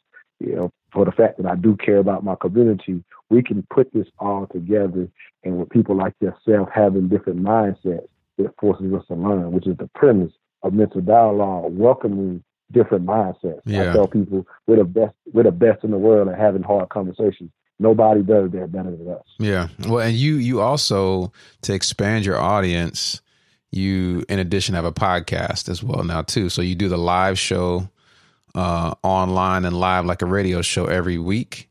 Mm-hmm. And then you also every Saturday. What you want to tell everybody what time it is every Saturday? 10 a.m. to 12 p.m. Eastern Standard Time is the Mental Dialogue Talk Show. We are the return of intelligent radio, and our motto is all I ask is that you think. Every Saturday morning, we have tough conversations, typically about race and sex, the conversations Americans are afraid to have. I'm a big believer in those are the conversations that can bring us together, but because we avoid them, we are experiencing the divisiveness that we're watching right now in America, in my opinion. Yeah, it's so crazy, man. It was even like at my son's school, they didn't really celebrate Black History Month, at his elementary school. At least not in a way that was obvious. Like I couldn't see a single poster up. There was no displays in the library. And I was wondering about it. I even asked my son, you know what Black History Month is? And he was kind of like, or are you guys celebrating Black History Month at school? He's like, what's that? And then I had to look at myself and say, what are we doing at home? So we stepped our game up a little bit as well.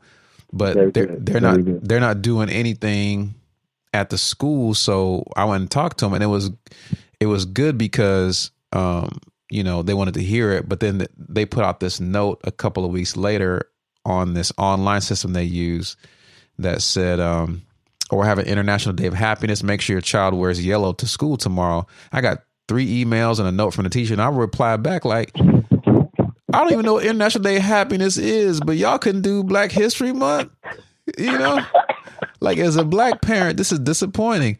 Teacher shut all the comments down. Shut all the comments down on the system that they had to use the commentary on. But she didn't stop there. She ended up still continuing the conversation so that we could bring people together as opposed to moving people apart, which is what you're saying. And exactly. But what I wonder about is it sounds like the show is what brought you out of that time when you had that depression.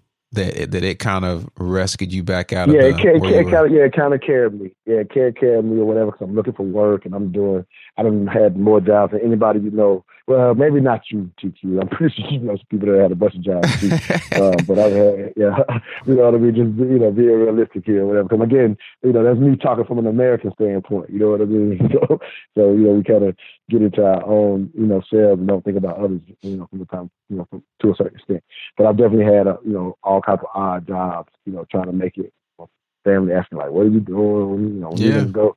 Whatever. You know what I mean? They was always happy anytime I would try to go into the, that corporate situation. Right. And I did whatever. And again, they never really worked out. And I found definitely much more peace in making sure that I was able to keep it going. And that's what happened. So I was dedicated to the show, and I definitely had times where, based on my finances just being real, where it was almost like I'm going to have to give up the show. And even once the event started, a couple of times where I might have to give up the event because, I remember, another good friend of ours that you've had on the show, even when he had come and supported, he was like, how are you going to make money from this? Yeah. And that's a good question. It's a great question and whatever, because typically in business, you want to be meeting a need if you want to sustain yourself.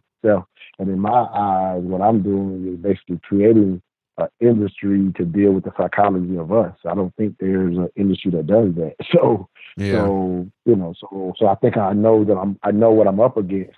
I'm hoping that my stubbornness, which again is definitely has maintained my consistency as far as, turning it into a full viable financial opportunity or whatever. Again, I definitely see it as easily being supplemental income as I grow it. And maybe it grows into my biggest dream, which is that people around the country have opportunities to go to their own mental dialogue clubs that are concerned, in a sense, first and foremost with the Black community, where we open to all opinions coming and giving perspectives, because we need that. I am focused on, again, as I said from the very beginning, that mindset that does not allow us to see opportunity. And so by bringing people like you to the show, lets people hear different perspectives and being welcoming to that, because as you just gave an example of, we're a country now that's less welcoming of different thought processes, less welcoming. Some people are. We can't let certain opinions be like it's everybody's opinion. That's fair. Yeah, that's fair. Yeah, very fair.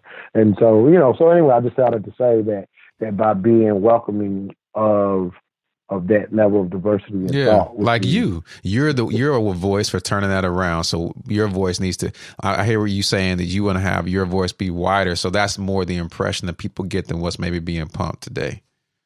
Mm-hmm. Absolutely. And that's real, man. It's not even my voice as much as letting everybody's voice be heard. Yeah. I just want to be a conduit. Like, that's my role, is to be good at moderating, and being better as a community of allowing diversity of thought. Like, we have to be better at that. We got to see value in that, because that's always a reality. And that's what every culture has. We just had an experience where sometimes we lose sight of allowing people who think conservatively versus liberally and that kind of thing. Sometimes we seem like we're fighting for having a similar thought, and that's actually not the best direction. Right.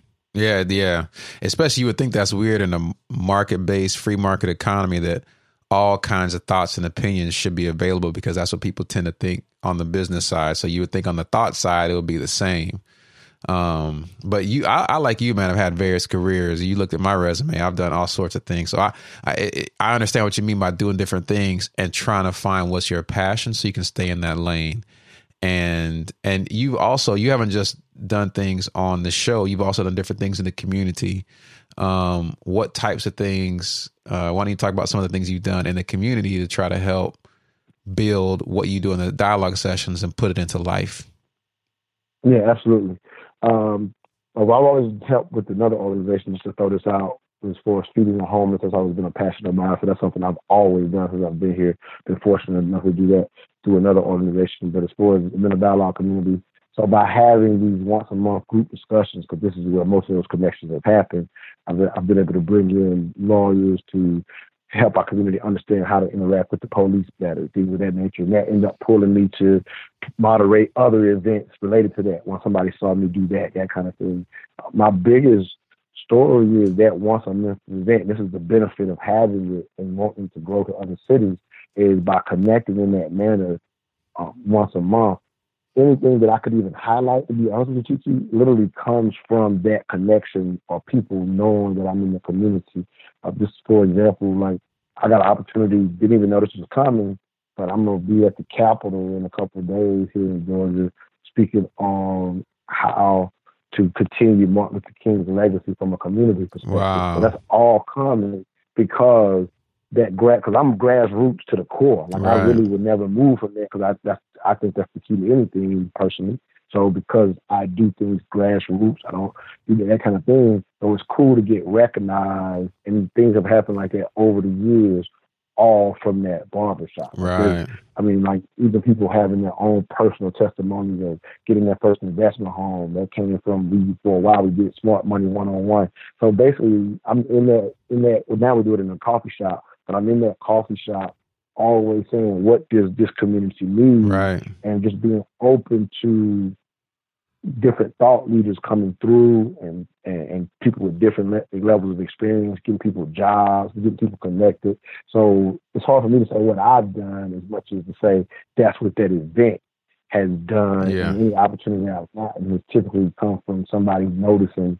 I'll say this real quick, like even having, even different political leaders saying, you're touching the people. How do we get to your platform? So that's kind of how I've ended up turning into a business. And I've built it up, not even with the thinking of actually having a platform that people would pay for, but since the platform is there, that's the business side. If people can have, again, as long as you're righteous in your approach, and again, I'm not, when I say righteous, I'm just talking about, it's not nefarious to try to, trick people or anything like that. So, again, whatever it is, I give people opportunity to get access to the platform, at a cost, whether it's advertising on the show or coming to the live event. So I don't know if I really answered your question. Oh, no, you did. You did. First of all, I do want people to know that they could advertise on your show. I want people to know that and this is something I was thinking, man, is I don't know if you do this yet, but you should be charging a fee to come speak at these places that you go speak to.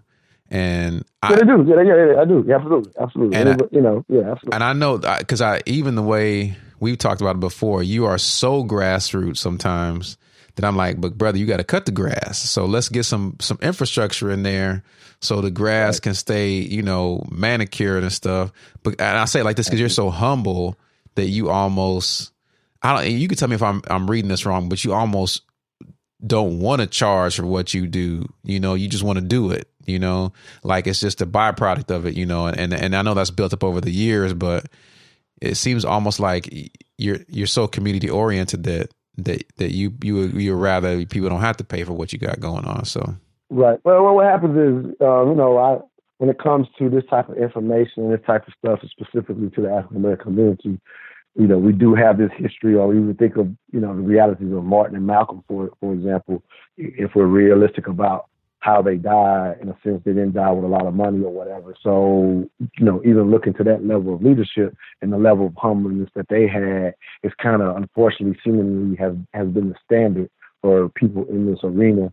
And so, yes, I've even had a good friend say, don't be so humble to the extent that you hurt yourself. Yeah. And so, yes, that is a part of how sincere I am about it.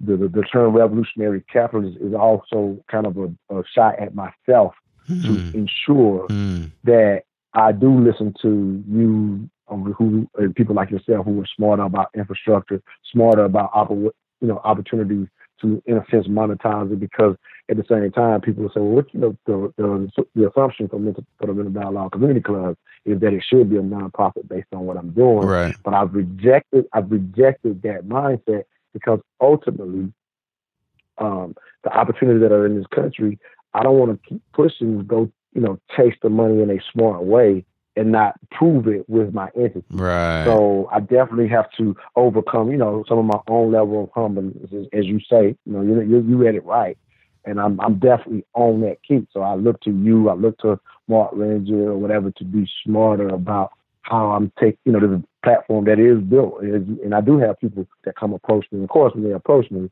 there's a fee associated with it. I may still need to get smart about how I'm doing that, but that's definitely, again, that is how, people can advertise. We're reaching a couple thousand people a month, with the show, that kind of thing or whatever. And of course, we want to grow that number. Right. But I always tell people it's smart, because I got smart people listening, and smart people are consumers. Well, so we're going to work on getting your speaking fee elevated and elevated and elevated, okay? Because what you're doing is valuable, man, and more people need to hear it. And believe me, I work with Les Brown for a year, and about a year and a half. And oh, wow. I was helping him build like a coaching company, and his personal fee, minimum he charges $30,000 per 1 hour speech. And a lot of his clients, a lot of folks that we ended up bringing on who we were training to be speakers and whatnot, man, those cats they started off like their first initial goal was, I'm coming to talk to you, $1,000 a piece. But many of them were like 5,000, 10,000 per appearance. And the point being that there are folks that are going to pay you that kind of money to hear the message you have to hear. So we going to get it right, man. We're going to get that mental dialogue proving the revolutionary capitalist is at the helm, as well as Black Socrates. Hemlock Free is going to be at the front of the line. You know? Yeah. We trying to live for ours. We trying to get money for the next generation, which is a big push that we got right now. Right. Within the community. And if I can highlight this, we actually looking to go to Ghana next year. So that's something that I'm very proud of with the community. We introduced Matt to them. We're in April now, so this month we'll be introducing it as a live experience. Okay. Here in Atlanta. But for anybody listening, if you like what you're hearing, just know my ultimate goal, if you find a way to support it, whether it's the radio show, is that you have a mental dialogue community club capable of doing all the things I said in your city, in your town. So what would that look like? What would a mental dialogue club look like in any other city in America? And so two parts of it is, how would it be related to you? So like you help them set it up? Would you be a franchisor and they have a franchise, or would you just help them spark it off and they run it, or how would you want to do it? That's the simplest way to look at it. I guess the business model that I'm considering, it's not necessarily franchising, because a lot more to it. But from what I understand, it's like a business pod opportunity or whatever. But without even explaining, the details of it, but how it would look is basically we would give you a manual on what we do, and basically really help more or less with the marketing. Yeah, it's such an organic club that, in a sense, a part of the direction for somebody running one in another country, in another city or whatever, would be more or less the people that's in your community will give you, some of your own directions for us. Like, for example, we've done teaching people how to plant gardens, even though they live in the city, if that makes sense. So we've had those type of events, things of that nature. So that was based on the skill set that was in our community. So you want to, so it'll be something like that, where you just basically have this once a month gathering. And the ultimate goal, because I don't think this happens really anywhere, the ultimate goal is that people from all walks of life see the advantage of coming together at least once a month. That's why it's called a community club. Right. Like, I've literally had, for example, in a barbershop, I literally had a welfare mother and a multi-millionaire, just to give just a little piece of context. And for me, that was a dream to have that happen. I didn't know she was until she announced it. We were doing like a poverty simulation, and she ended up sharing it. She had been coming. I never made that assumption, but she was just so moved by what we were doing, to the extent that she shared that to say, this event has me thinking on another level and has me pushing towards this and that. So that's how it will look everywhere. Is the simplest thing that I used to always, when I would describe it, is, if you knew all the smartest people in your city were gathering once a month, would you not be there? Right. And without having any direction, that gathering, a lot could come from that, is just as long as everybody that comes in the room is understood. They put their pants on just like you do. So it doesn't matter your financial status. It doesn't matter your political status. Like, that's how the room is treated. I don't think there's a place where people of all walks of life get to rub elbows. And that's part of my dilemma, is making sure people understand, that are busy, that are, professionals and doing that thing, like, make time for the people in this very organic manner without it being a direct, okay, what am I getting today? Right. You feel me? I always tell people, you come to my event not looking for what you can get. Come to my event looking to what you can give, and it'll work out better for everybody. So you've done this now since 2008 with the little break in between. So almost 10 years.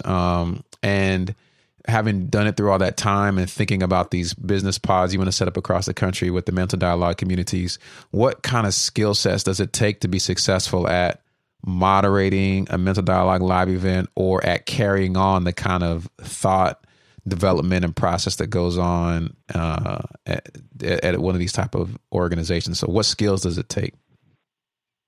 Well, the key word you just said is being a moderator. I think that's a unique skill set that I maybe unknowingly had or whatever, and people would keep pointing it out when I was just doing it in the barbershop, kind of having to learn, in the barbershop, being a person who's very opinionated. In order to keep people coming, I had to obviously learn to quail down my own need to want to talk and speak at my own event, that kind of thing or whatever. And so at the end of the day, I just don't know exactly what the skills are behind being a moderator, but that's what I would be looking for in the event that, we create this flagship organization that is now hopefully with the idea of, we're going to have this manual type thing. Now, to be honest with you, just because it is so organic, I actually foresee myself expanding it similar to maybe how a preacher does a church, in the sense that I'm going to put foot on ground in the first new expansions myself. So we're going to build it slower to kind of create a foundation. Or at one point, I was thinking of creating manuals and let people just pick up the manuals and try it that way. But I now see, just based on it being so organic.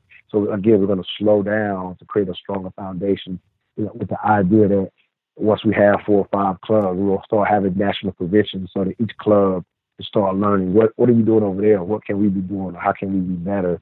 And just continue to grow it, in that manner. But the ultimate skill set is just one of those, people that really understands how to control and moderate, which can be heated and passionate discussions. Yeah. Our only two rules are we don't allow political correctness, be as passionate as you want to be, but respect everybody's opinion. Those are our only 2 rules in the discussion. So being a moderator, like being able to not be the one running the conversation, but you're just guiding the conversation, kind of reserving your personal opinion. Also controlling the room is important. Any other things you've noted that are things within you that have helped you keep it going and do it well, either that you thought about yourself or that other people have pointed out? What are the kind of things that are in you that help you do that? Yeah. One other thing that is very, very key, in the sense that you are open forum, which you allow people to come to. It would also, again, even somebody that says, you know what, I think I could do that, or that makes sense, or it could be a situation where it's a decent, once it's done correctly, it could definitely be some decent side money. It's still a business, so you'll still have to put in before that money returns to you. Right. But for somebody that's looking to do that, another thing that's very, very, very important, is really most important, is the protection of your group. And so it will require that you have a strong vetting process, which if you're running it, it's kind of, that could be left to you, or you can get a team around you or whatever. But I typically don't even give that to my team from the standpoint of when somebody says they want to present something in front of the club, that kind of thing. I typically will go out and see what they have done some other way, that type of thing, whatever. Or for example, we don't allow multi-level marketing people to, they can, if they present, it's just a product, but not the idea of joining an email list. Right. That's like just one small thing. And that's just, it's not that none of them, they're all bad, but it's just too risky. So that's one thing that's kind of, where I have some one marketing businesses who market and advertise with me, but they've never advertised join at my event. Like that's not something that's going to be allowed. That kind of thing. So that's another very important thing. Making sure you're really careful about who you put in front of people. Right. Because you're guarding your community. Exactly. Because that's, but here's the guarding is, you try to be vetted on top, but your hope is that somebody who is getting in front, they realize if I burn one, then I just lose access to this whole community. Right. So you have a pretty good opportunity for the people not to do that. I've been lucky that I've only had it once, and even my member that is in a sense, quote unquote, got burned, didn't even come to me to ask, what's up with the situation. It was somebody who had become, kind of a new member, and they were nefarious, and what they wanted to do, they was basically, looking to take advantage of people. But had that person asked, I would have been able to at least say, well, he just joined. I don't know about this business yet. Right. That kind of thing that may have kept it from taking that step. And so even that member was, now at that point, unfortunately, come to find out the guy used the mental dialogue name, which is always a risk, right? Yeah. So of course, I was very upset about that. And so at that point, I became super diligent in making sure that member was, right. I understand. That makes sense. So he was able to do that or whatever. But that, again, I don't know how I could have stopped it. I just, typically people do say, well, what's up with this person, that kind of thing or whatever. Obviously, I can't know everybody, but I definitely, when I know somebody has had a history and I've seen them do work, then those are the people that I easily, send you to. Because I do tell people, make your own relationships. That's the whole point. Right. A lot of the stories I have I get at the dialogue I didn't know anything about. Like I literally had this one young sister, she's 23 now, and I was inviting these other ladies to come to the event, and we were out supporting one of my other members at one of her events. So I'm, of course, inviting people to my event. So she walks by, and she wasn't able to come to the events anymore, but she tells the ladies, y'all should go. Mental Dialogue changed my life. It's the reason that I'm financially independent. Oh, wow. And I was like, okay, go, all right, sister, tell me more. I mean, I was advertising, but I'm like, your advertising is better than mine. Right. So tell me more. Come to find out, when I had done one event at this other location, she had come out. I brought in a couple of financial experts, and we were doing the Smart Money 101 classes. She ended up coming to a class where we had a lawyer who was teaching estate planning. She attached to the lawyer, get her estate plan. Then we had a stock class. The guy we had teaching the stock class has his own community. So she had come to our class. She goes attaches to him, and we taught her how to invest. Wow. So for her, the genesis was just coming to one of our live experiences. And that turned into her taking her own steps to literally, at the time when she was telling those ladies that, she says, I got one more semester as a teacher, and now I'll be, and then I'm done with teaching, and I'm doing my own business, and I'm financially independent. Wow. Like that's an amazing story that I didn't put those two together purposely, because a lot of times I do connect people intentionally. But that's the dream of what the live experience can be in anybody's city. If all the smartest people, I use the word smart, they don't have to be smart. You know what I mean? But all walks of life made a point to come to a club and give to one another. Those are the type of stories that can happen all the time. It's gotta feel good, man. Having that, what does it feel like having that come to life? Coming from the place where you were at Lifetime, letting go, building it up to now you're changing lives like that. What does it feel like? That's the moment. That's what says this path is right for me, even though I'm still, just being honest, I'm still at a stage where I certainly look pretty, for somebody outside looking in. But again, that not looking pretty is me having to get my own acumen up on how to be smarter and a better business person, how to treat something so organic, with the structure of proper business practices. Like when I said I revamped it, having to, in a sense, pay somebody to give me a business plan. Well, I did a business plan for my record label years ago. I didn't even know I was going to do this as a business. So it came about as a business without me even thinking about create a business plan first. Because it's like, how you create a business plan for this very organic, we hang out in the barbershop thing. You know what I mean? Like, how do you do that? And so the not looking pretty part is me getting my acumen up from a business standpoint. But when you say, how do I feel? Those are why I do it. Because I got more stories just like that. Tell me one more. Tell me one more. Okay. I'll go off the top, like somebody getting their investment home. Like, I remember them coming to the Smart Money 101 classes trying to get smarter about, getting a home. But when we would have those classes, we literally would teach about ways to make money, because that's what Smart Money 101 was, right? Or whatever. So I knew they were learning the process and we got them connected to one of our real estate agents that was in the community. So I knew that they would do that process, but come to find out, when they were leaving the state, they got another home. And I'm like, I remember when you were just trying to get your first home. Right. You were trying to go through the process to get an investment home? And they're like, I already got it. Wow. But I remember them coming, wanting the knowledge to getting a home. Yeah. You know what I'm saying? I mean, yeah, like I hear you. You know what I mean? So, just, stories like that, people, maybe think of even to mention my boy real quick, because I told you that's why I came down here. It was pretty cool. I got connected to this brother by the name of Rick Mathis, who has, and I'm just really shouting him out on your podcast. I hope this is okay. Sure. But has a Black Friday film series that I highly recommend. It has part 1, a remix, and a part 2. I highly recommend part 1 and part 2. This brother's an amazing filmmaker. And basically, I was able to get my same partner that I came down here for. I was able to get his music in his documentary. Oh, all nice. Because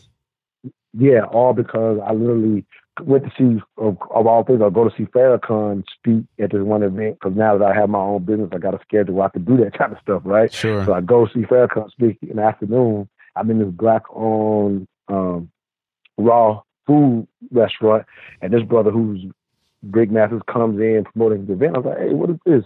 He tells me what it is about, and I was like, man, I want to help promote this. So this dude heard about my platform, and I said, look, let me help you promote it. So I show him what I can do, and over those courses of those few months, he needed music. My boy was back in the music industry now that he, raised a son, that kind of thing.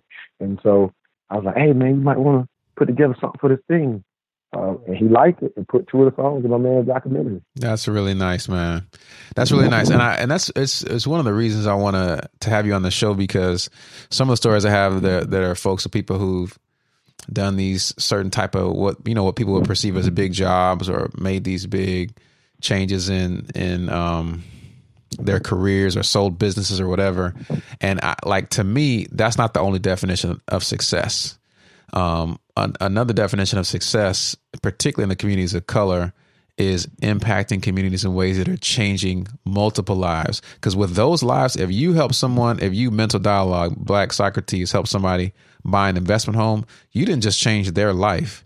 You changed the life of their family, their next generation, and friends and family around them. So some of the ripples you will never see yourself of what you're doing.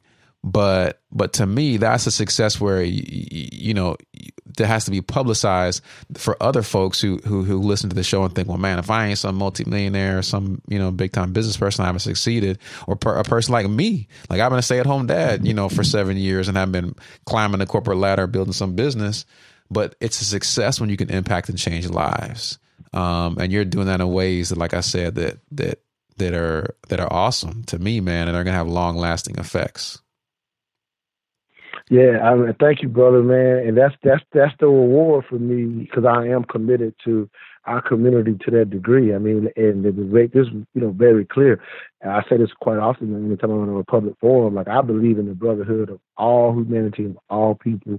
I just happen to focus on our community in the United States specifically, because when you look on the rung as far as the ladder goes, quite often it seems like we're on the bottom or near the bottom in a lot of places we don't want to be. Right. And so I just happen, naturally, because that's my community that I come from, so that's my first focus. But my biggest dream is to elevate the mindset of my community so that not only do they see ourselves or themselves, how you want to look at it, as equals, but that sort of the rest of the world respects us, on that same level, because we're still hurting in that category due to, some of the history or the lack of knowing that history. Or as you say, there is a reality. A lot of schools are moving away from teaching that different diverse cultures. And in my opinion, we're going in the wrong direction. We could actually be better if we make sure we embrace our differences, because they're not many. The differences are small and minute, but it is a mistake to dismiss them. Yeah, and that's what we're trying to do now. We're trying to dismiss them.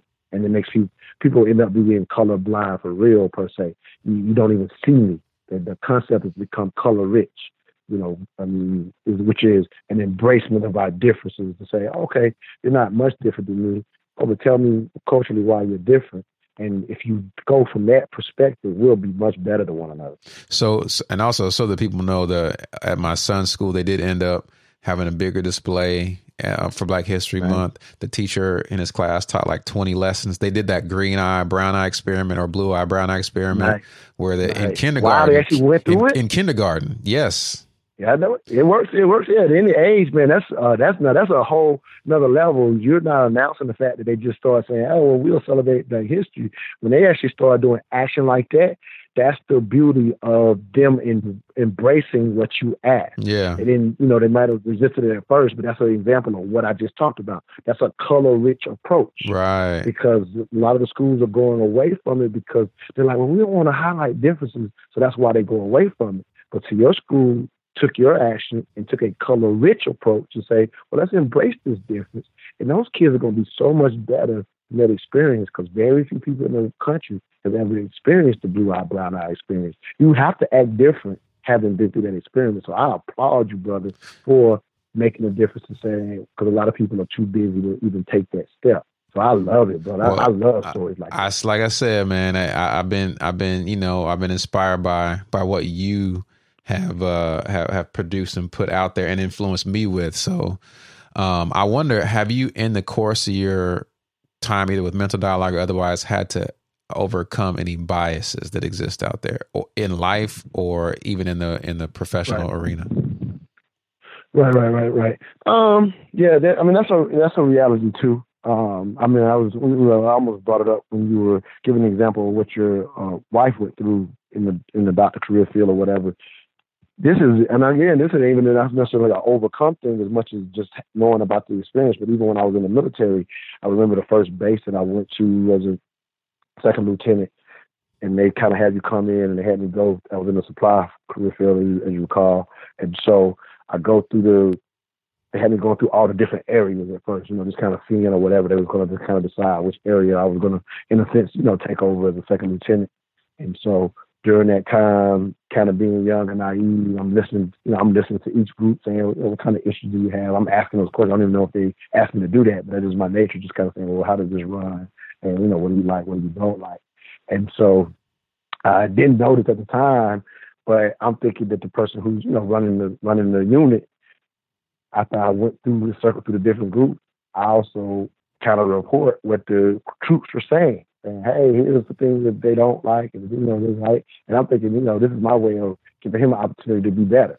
That, that's what I thought or whatever. Right. And so maybe within about 2.5 months, I got moved from base level to group level. And for anybody that's not familiar with the military structure or whatever, base level is kind of the bottom level where you're, in a sense, learning the basics, how things work or whatever. And so I got moved to great group level, and only about a 2.5 months in, hey, we didn't necessarily have a spot for you. And we did have a number of second lieutenants, so it definitely looked okay to me. And so I'm being brand new, so they said they were going to move me to group level. So they moved me to group level. I ended up staying on the base, for another 3 years. I ended up being president of the Black Heritage Committee, and a couple of the same people I met in that first unit were part of the committee. I remember we had this one event where we went and stayed in the cabin, and them cats took me to the side, and it was like, we was always upset about them moving you initially like they moved you.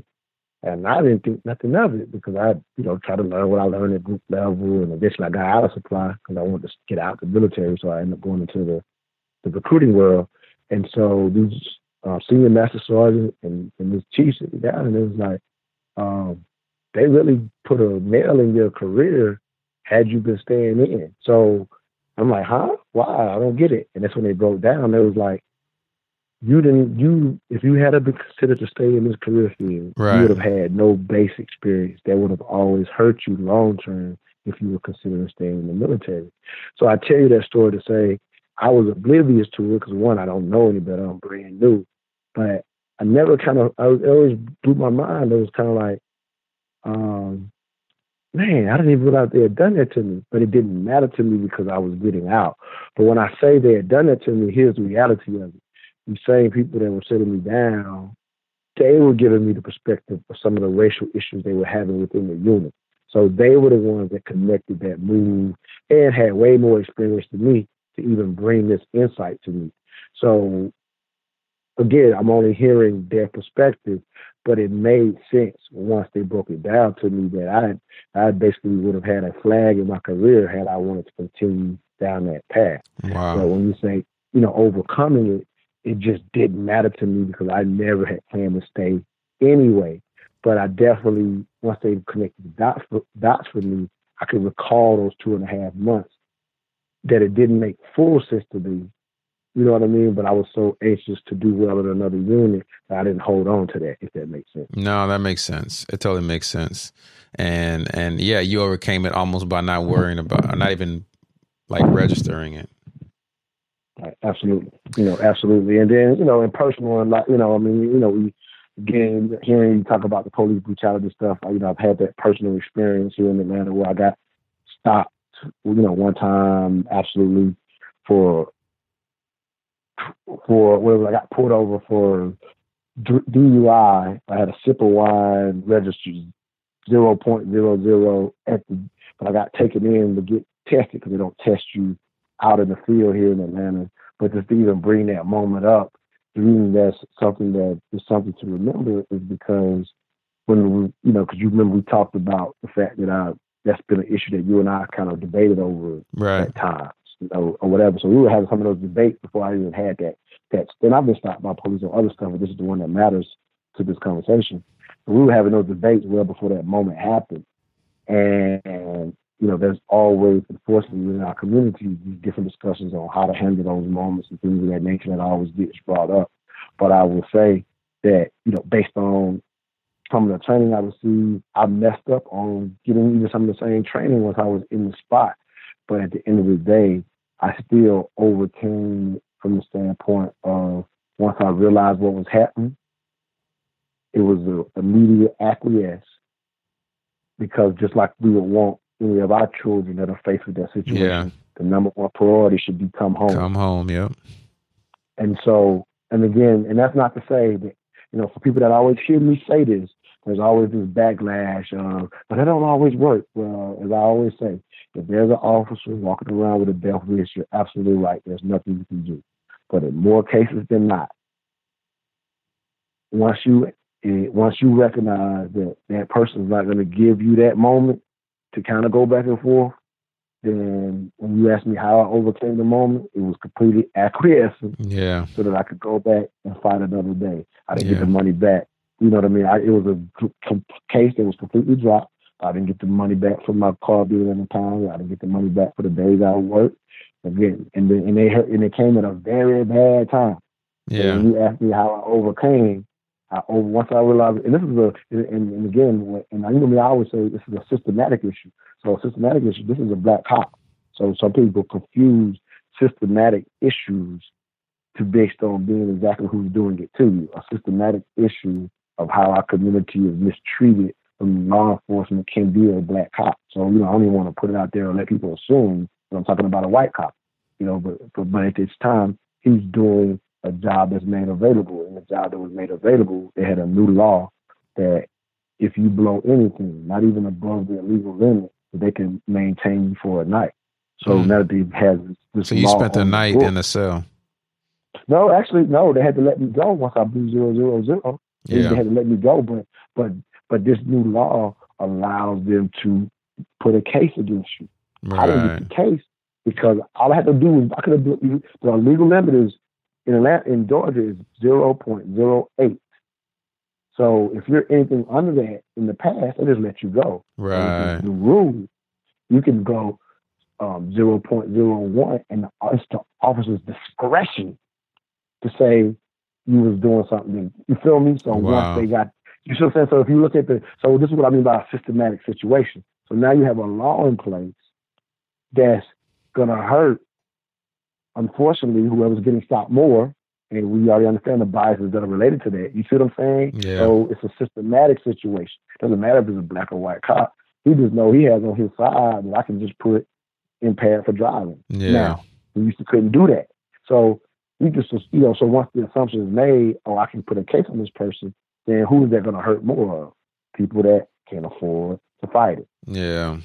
Well, I definitely do, man. Yeah, no, it's all good. To get through all this stuff, whether it's that or other things in your career, who have been some good mentors for you? Books. Okay. Well, how about in that case, name 3 that you'd recommend? Yeah, absolutely. Absolutely. Well, I've already highlighted the book that changed my life, which is the autobiography of Malcolm X. I'm a big fan of Assata Shakur's autobiography as well, called Assata. I'm a big fan of recommending it. Brothers read Malcolm X and sisters read Assata. Preferably try to read both. And then another book that and this is when you said, let me just throw this other book out real quick. And there's this book called The Righteous Mind by, I think, Jonathan Haidt or whatever. And it's basically discussing how people are divided between religion and politics. And it really gets into the background to why people think the way they do, which is very imperative for what I'm doing, right? If I'm going to deal with the psychology of our people, then I need to understand how and why people divide over that. So that's another book that I would recommend. But as far as, mentors, there's really been more peers and books for me. That's probably, I would say, one of the mistakes that I have.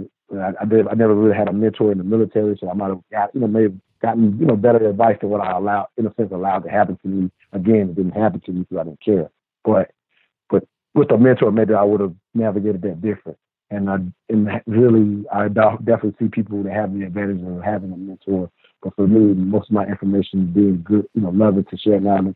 I just dig in the books and take those stories and help it relate. You know what I mean? Like learning, like I said, even getting through the understanding culturally what happened to me with reading about Disney, that kind of thing. So with me, it's just when people put that information down, if I can get my hands on it, I'll try to take what I can from it and help me navigate my life. But I probably could use a direct mentor, because I definitely hear people that definitely have advantages because they have people that kind of show them the way. Well, we're going to try to use a network to connect you up to some, man, so you can get that, to take what you're doing even to another level. What do you do for fun, Smith?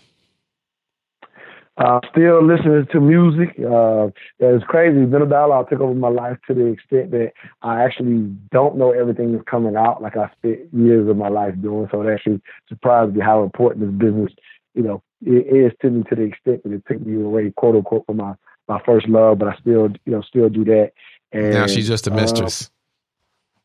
Exactly. I literally used to know everything that was coming out. So yeah, she's definitely just a mistress now. And now I'm still big into face-to-face, relationship opportunities. And so what happens is the live experience, even though it is my business, ends up being, quite fun for me. We have a movie and dinner club extension. So I don't just go to a movie and discuss it with one person. I get to discuss it with 8 to 20 people. Right. Anytime we went to Black Panther, it was 16 of us or whatever. Nice. So I guess it's within the business, but that's my fun, to be honest with you. So I haven't traveled in a number of years, so I'm super excited about the opportunity to finally go to the motherland for the first time next year. So I definitely want to get back into traveling more than I have in the past 2 years, because I failed to do that. Okay. That's awesome, man. And where can people find you online? All right, mentaldialogue.com is the first place to go if you want to support anything that you're hearing. You can scroll past and it's also the good spot to go hear some of the shows. I keep shows posted there. I keep advertising anything there for example, especially for anybody that's in Atlanta. If you ever want to take part in one of our live experiences, which is every third Friday, mentaldialogue.com. I'm super active on the Facebook page. I know people, and I'm moving to the IG more, but on Facebook.com, just go look up Mental Dialogue, as well as IG, Instagram at mental_dialogue. And then ultimately the show, you can go to blogtalkradio.com/mentaldialogue2, and you'll be able to catch the show live on Saturdays or the podcast. And if you are a podcast junkie, then I recommend downloading the Stitcher app and search for Mental Dialogue, and that's a better listening experience to all of our shows. And I just recently started a new pop-up show called Conversations with Black Socrates. So while we're here, I want to invite you on, teach you. We need to do it. You've been on the show before, but this new pop-up style is raw and intelligent conversations with thought leaders like yourself from around the country and around the world that's done like radio like you've never heard before. So I want to invite you to be on that. I'm down. I'm already down. Well. All right, so I'm sounds already good, down, man. But that's it. And I have been on your show a couple of times, and I've listened. I've been a call-in person to ask questions of your guests, and I've been a guest, and I love the show, man. I want to highly recommend it to anybody to check it out. All the sources that you just mentioned.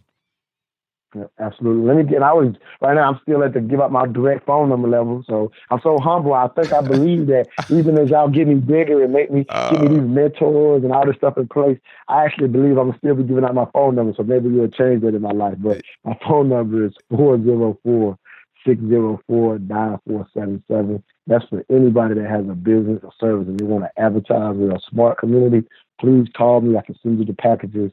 We definitely are reasonable based on our reach, man, but we definitely have had people get a return on investment. Yeah, I'm a member on your Patreon community and love the pub, man, that you're giving. So, Smith, it's been an awesome conversation with you, man. I've appreciated having you on. This is Montoya Smith, a.k.a. the Black Socrates.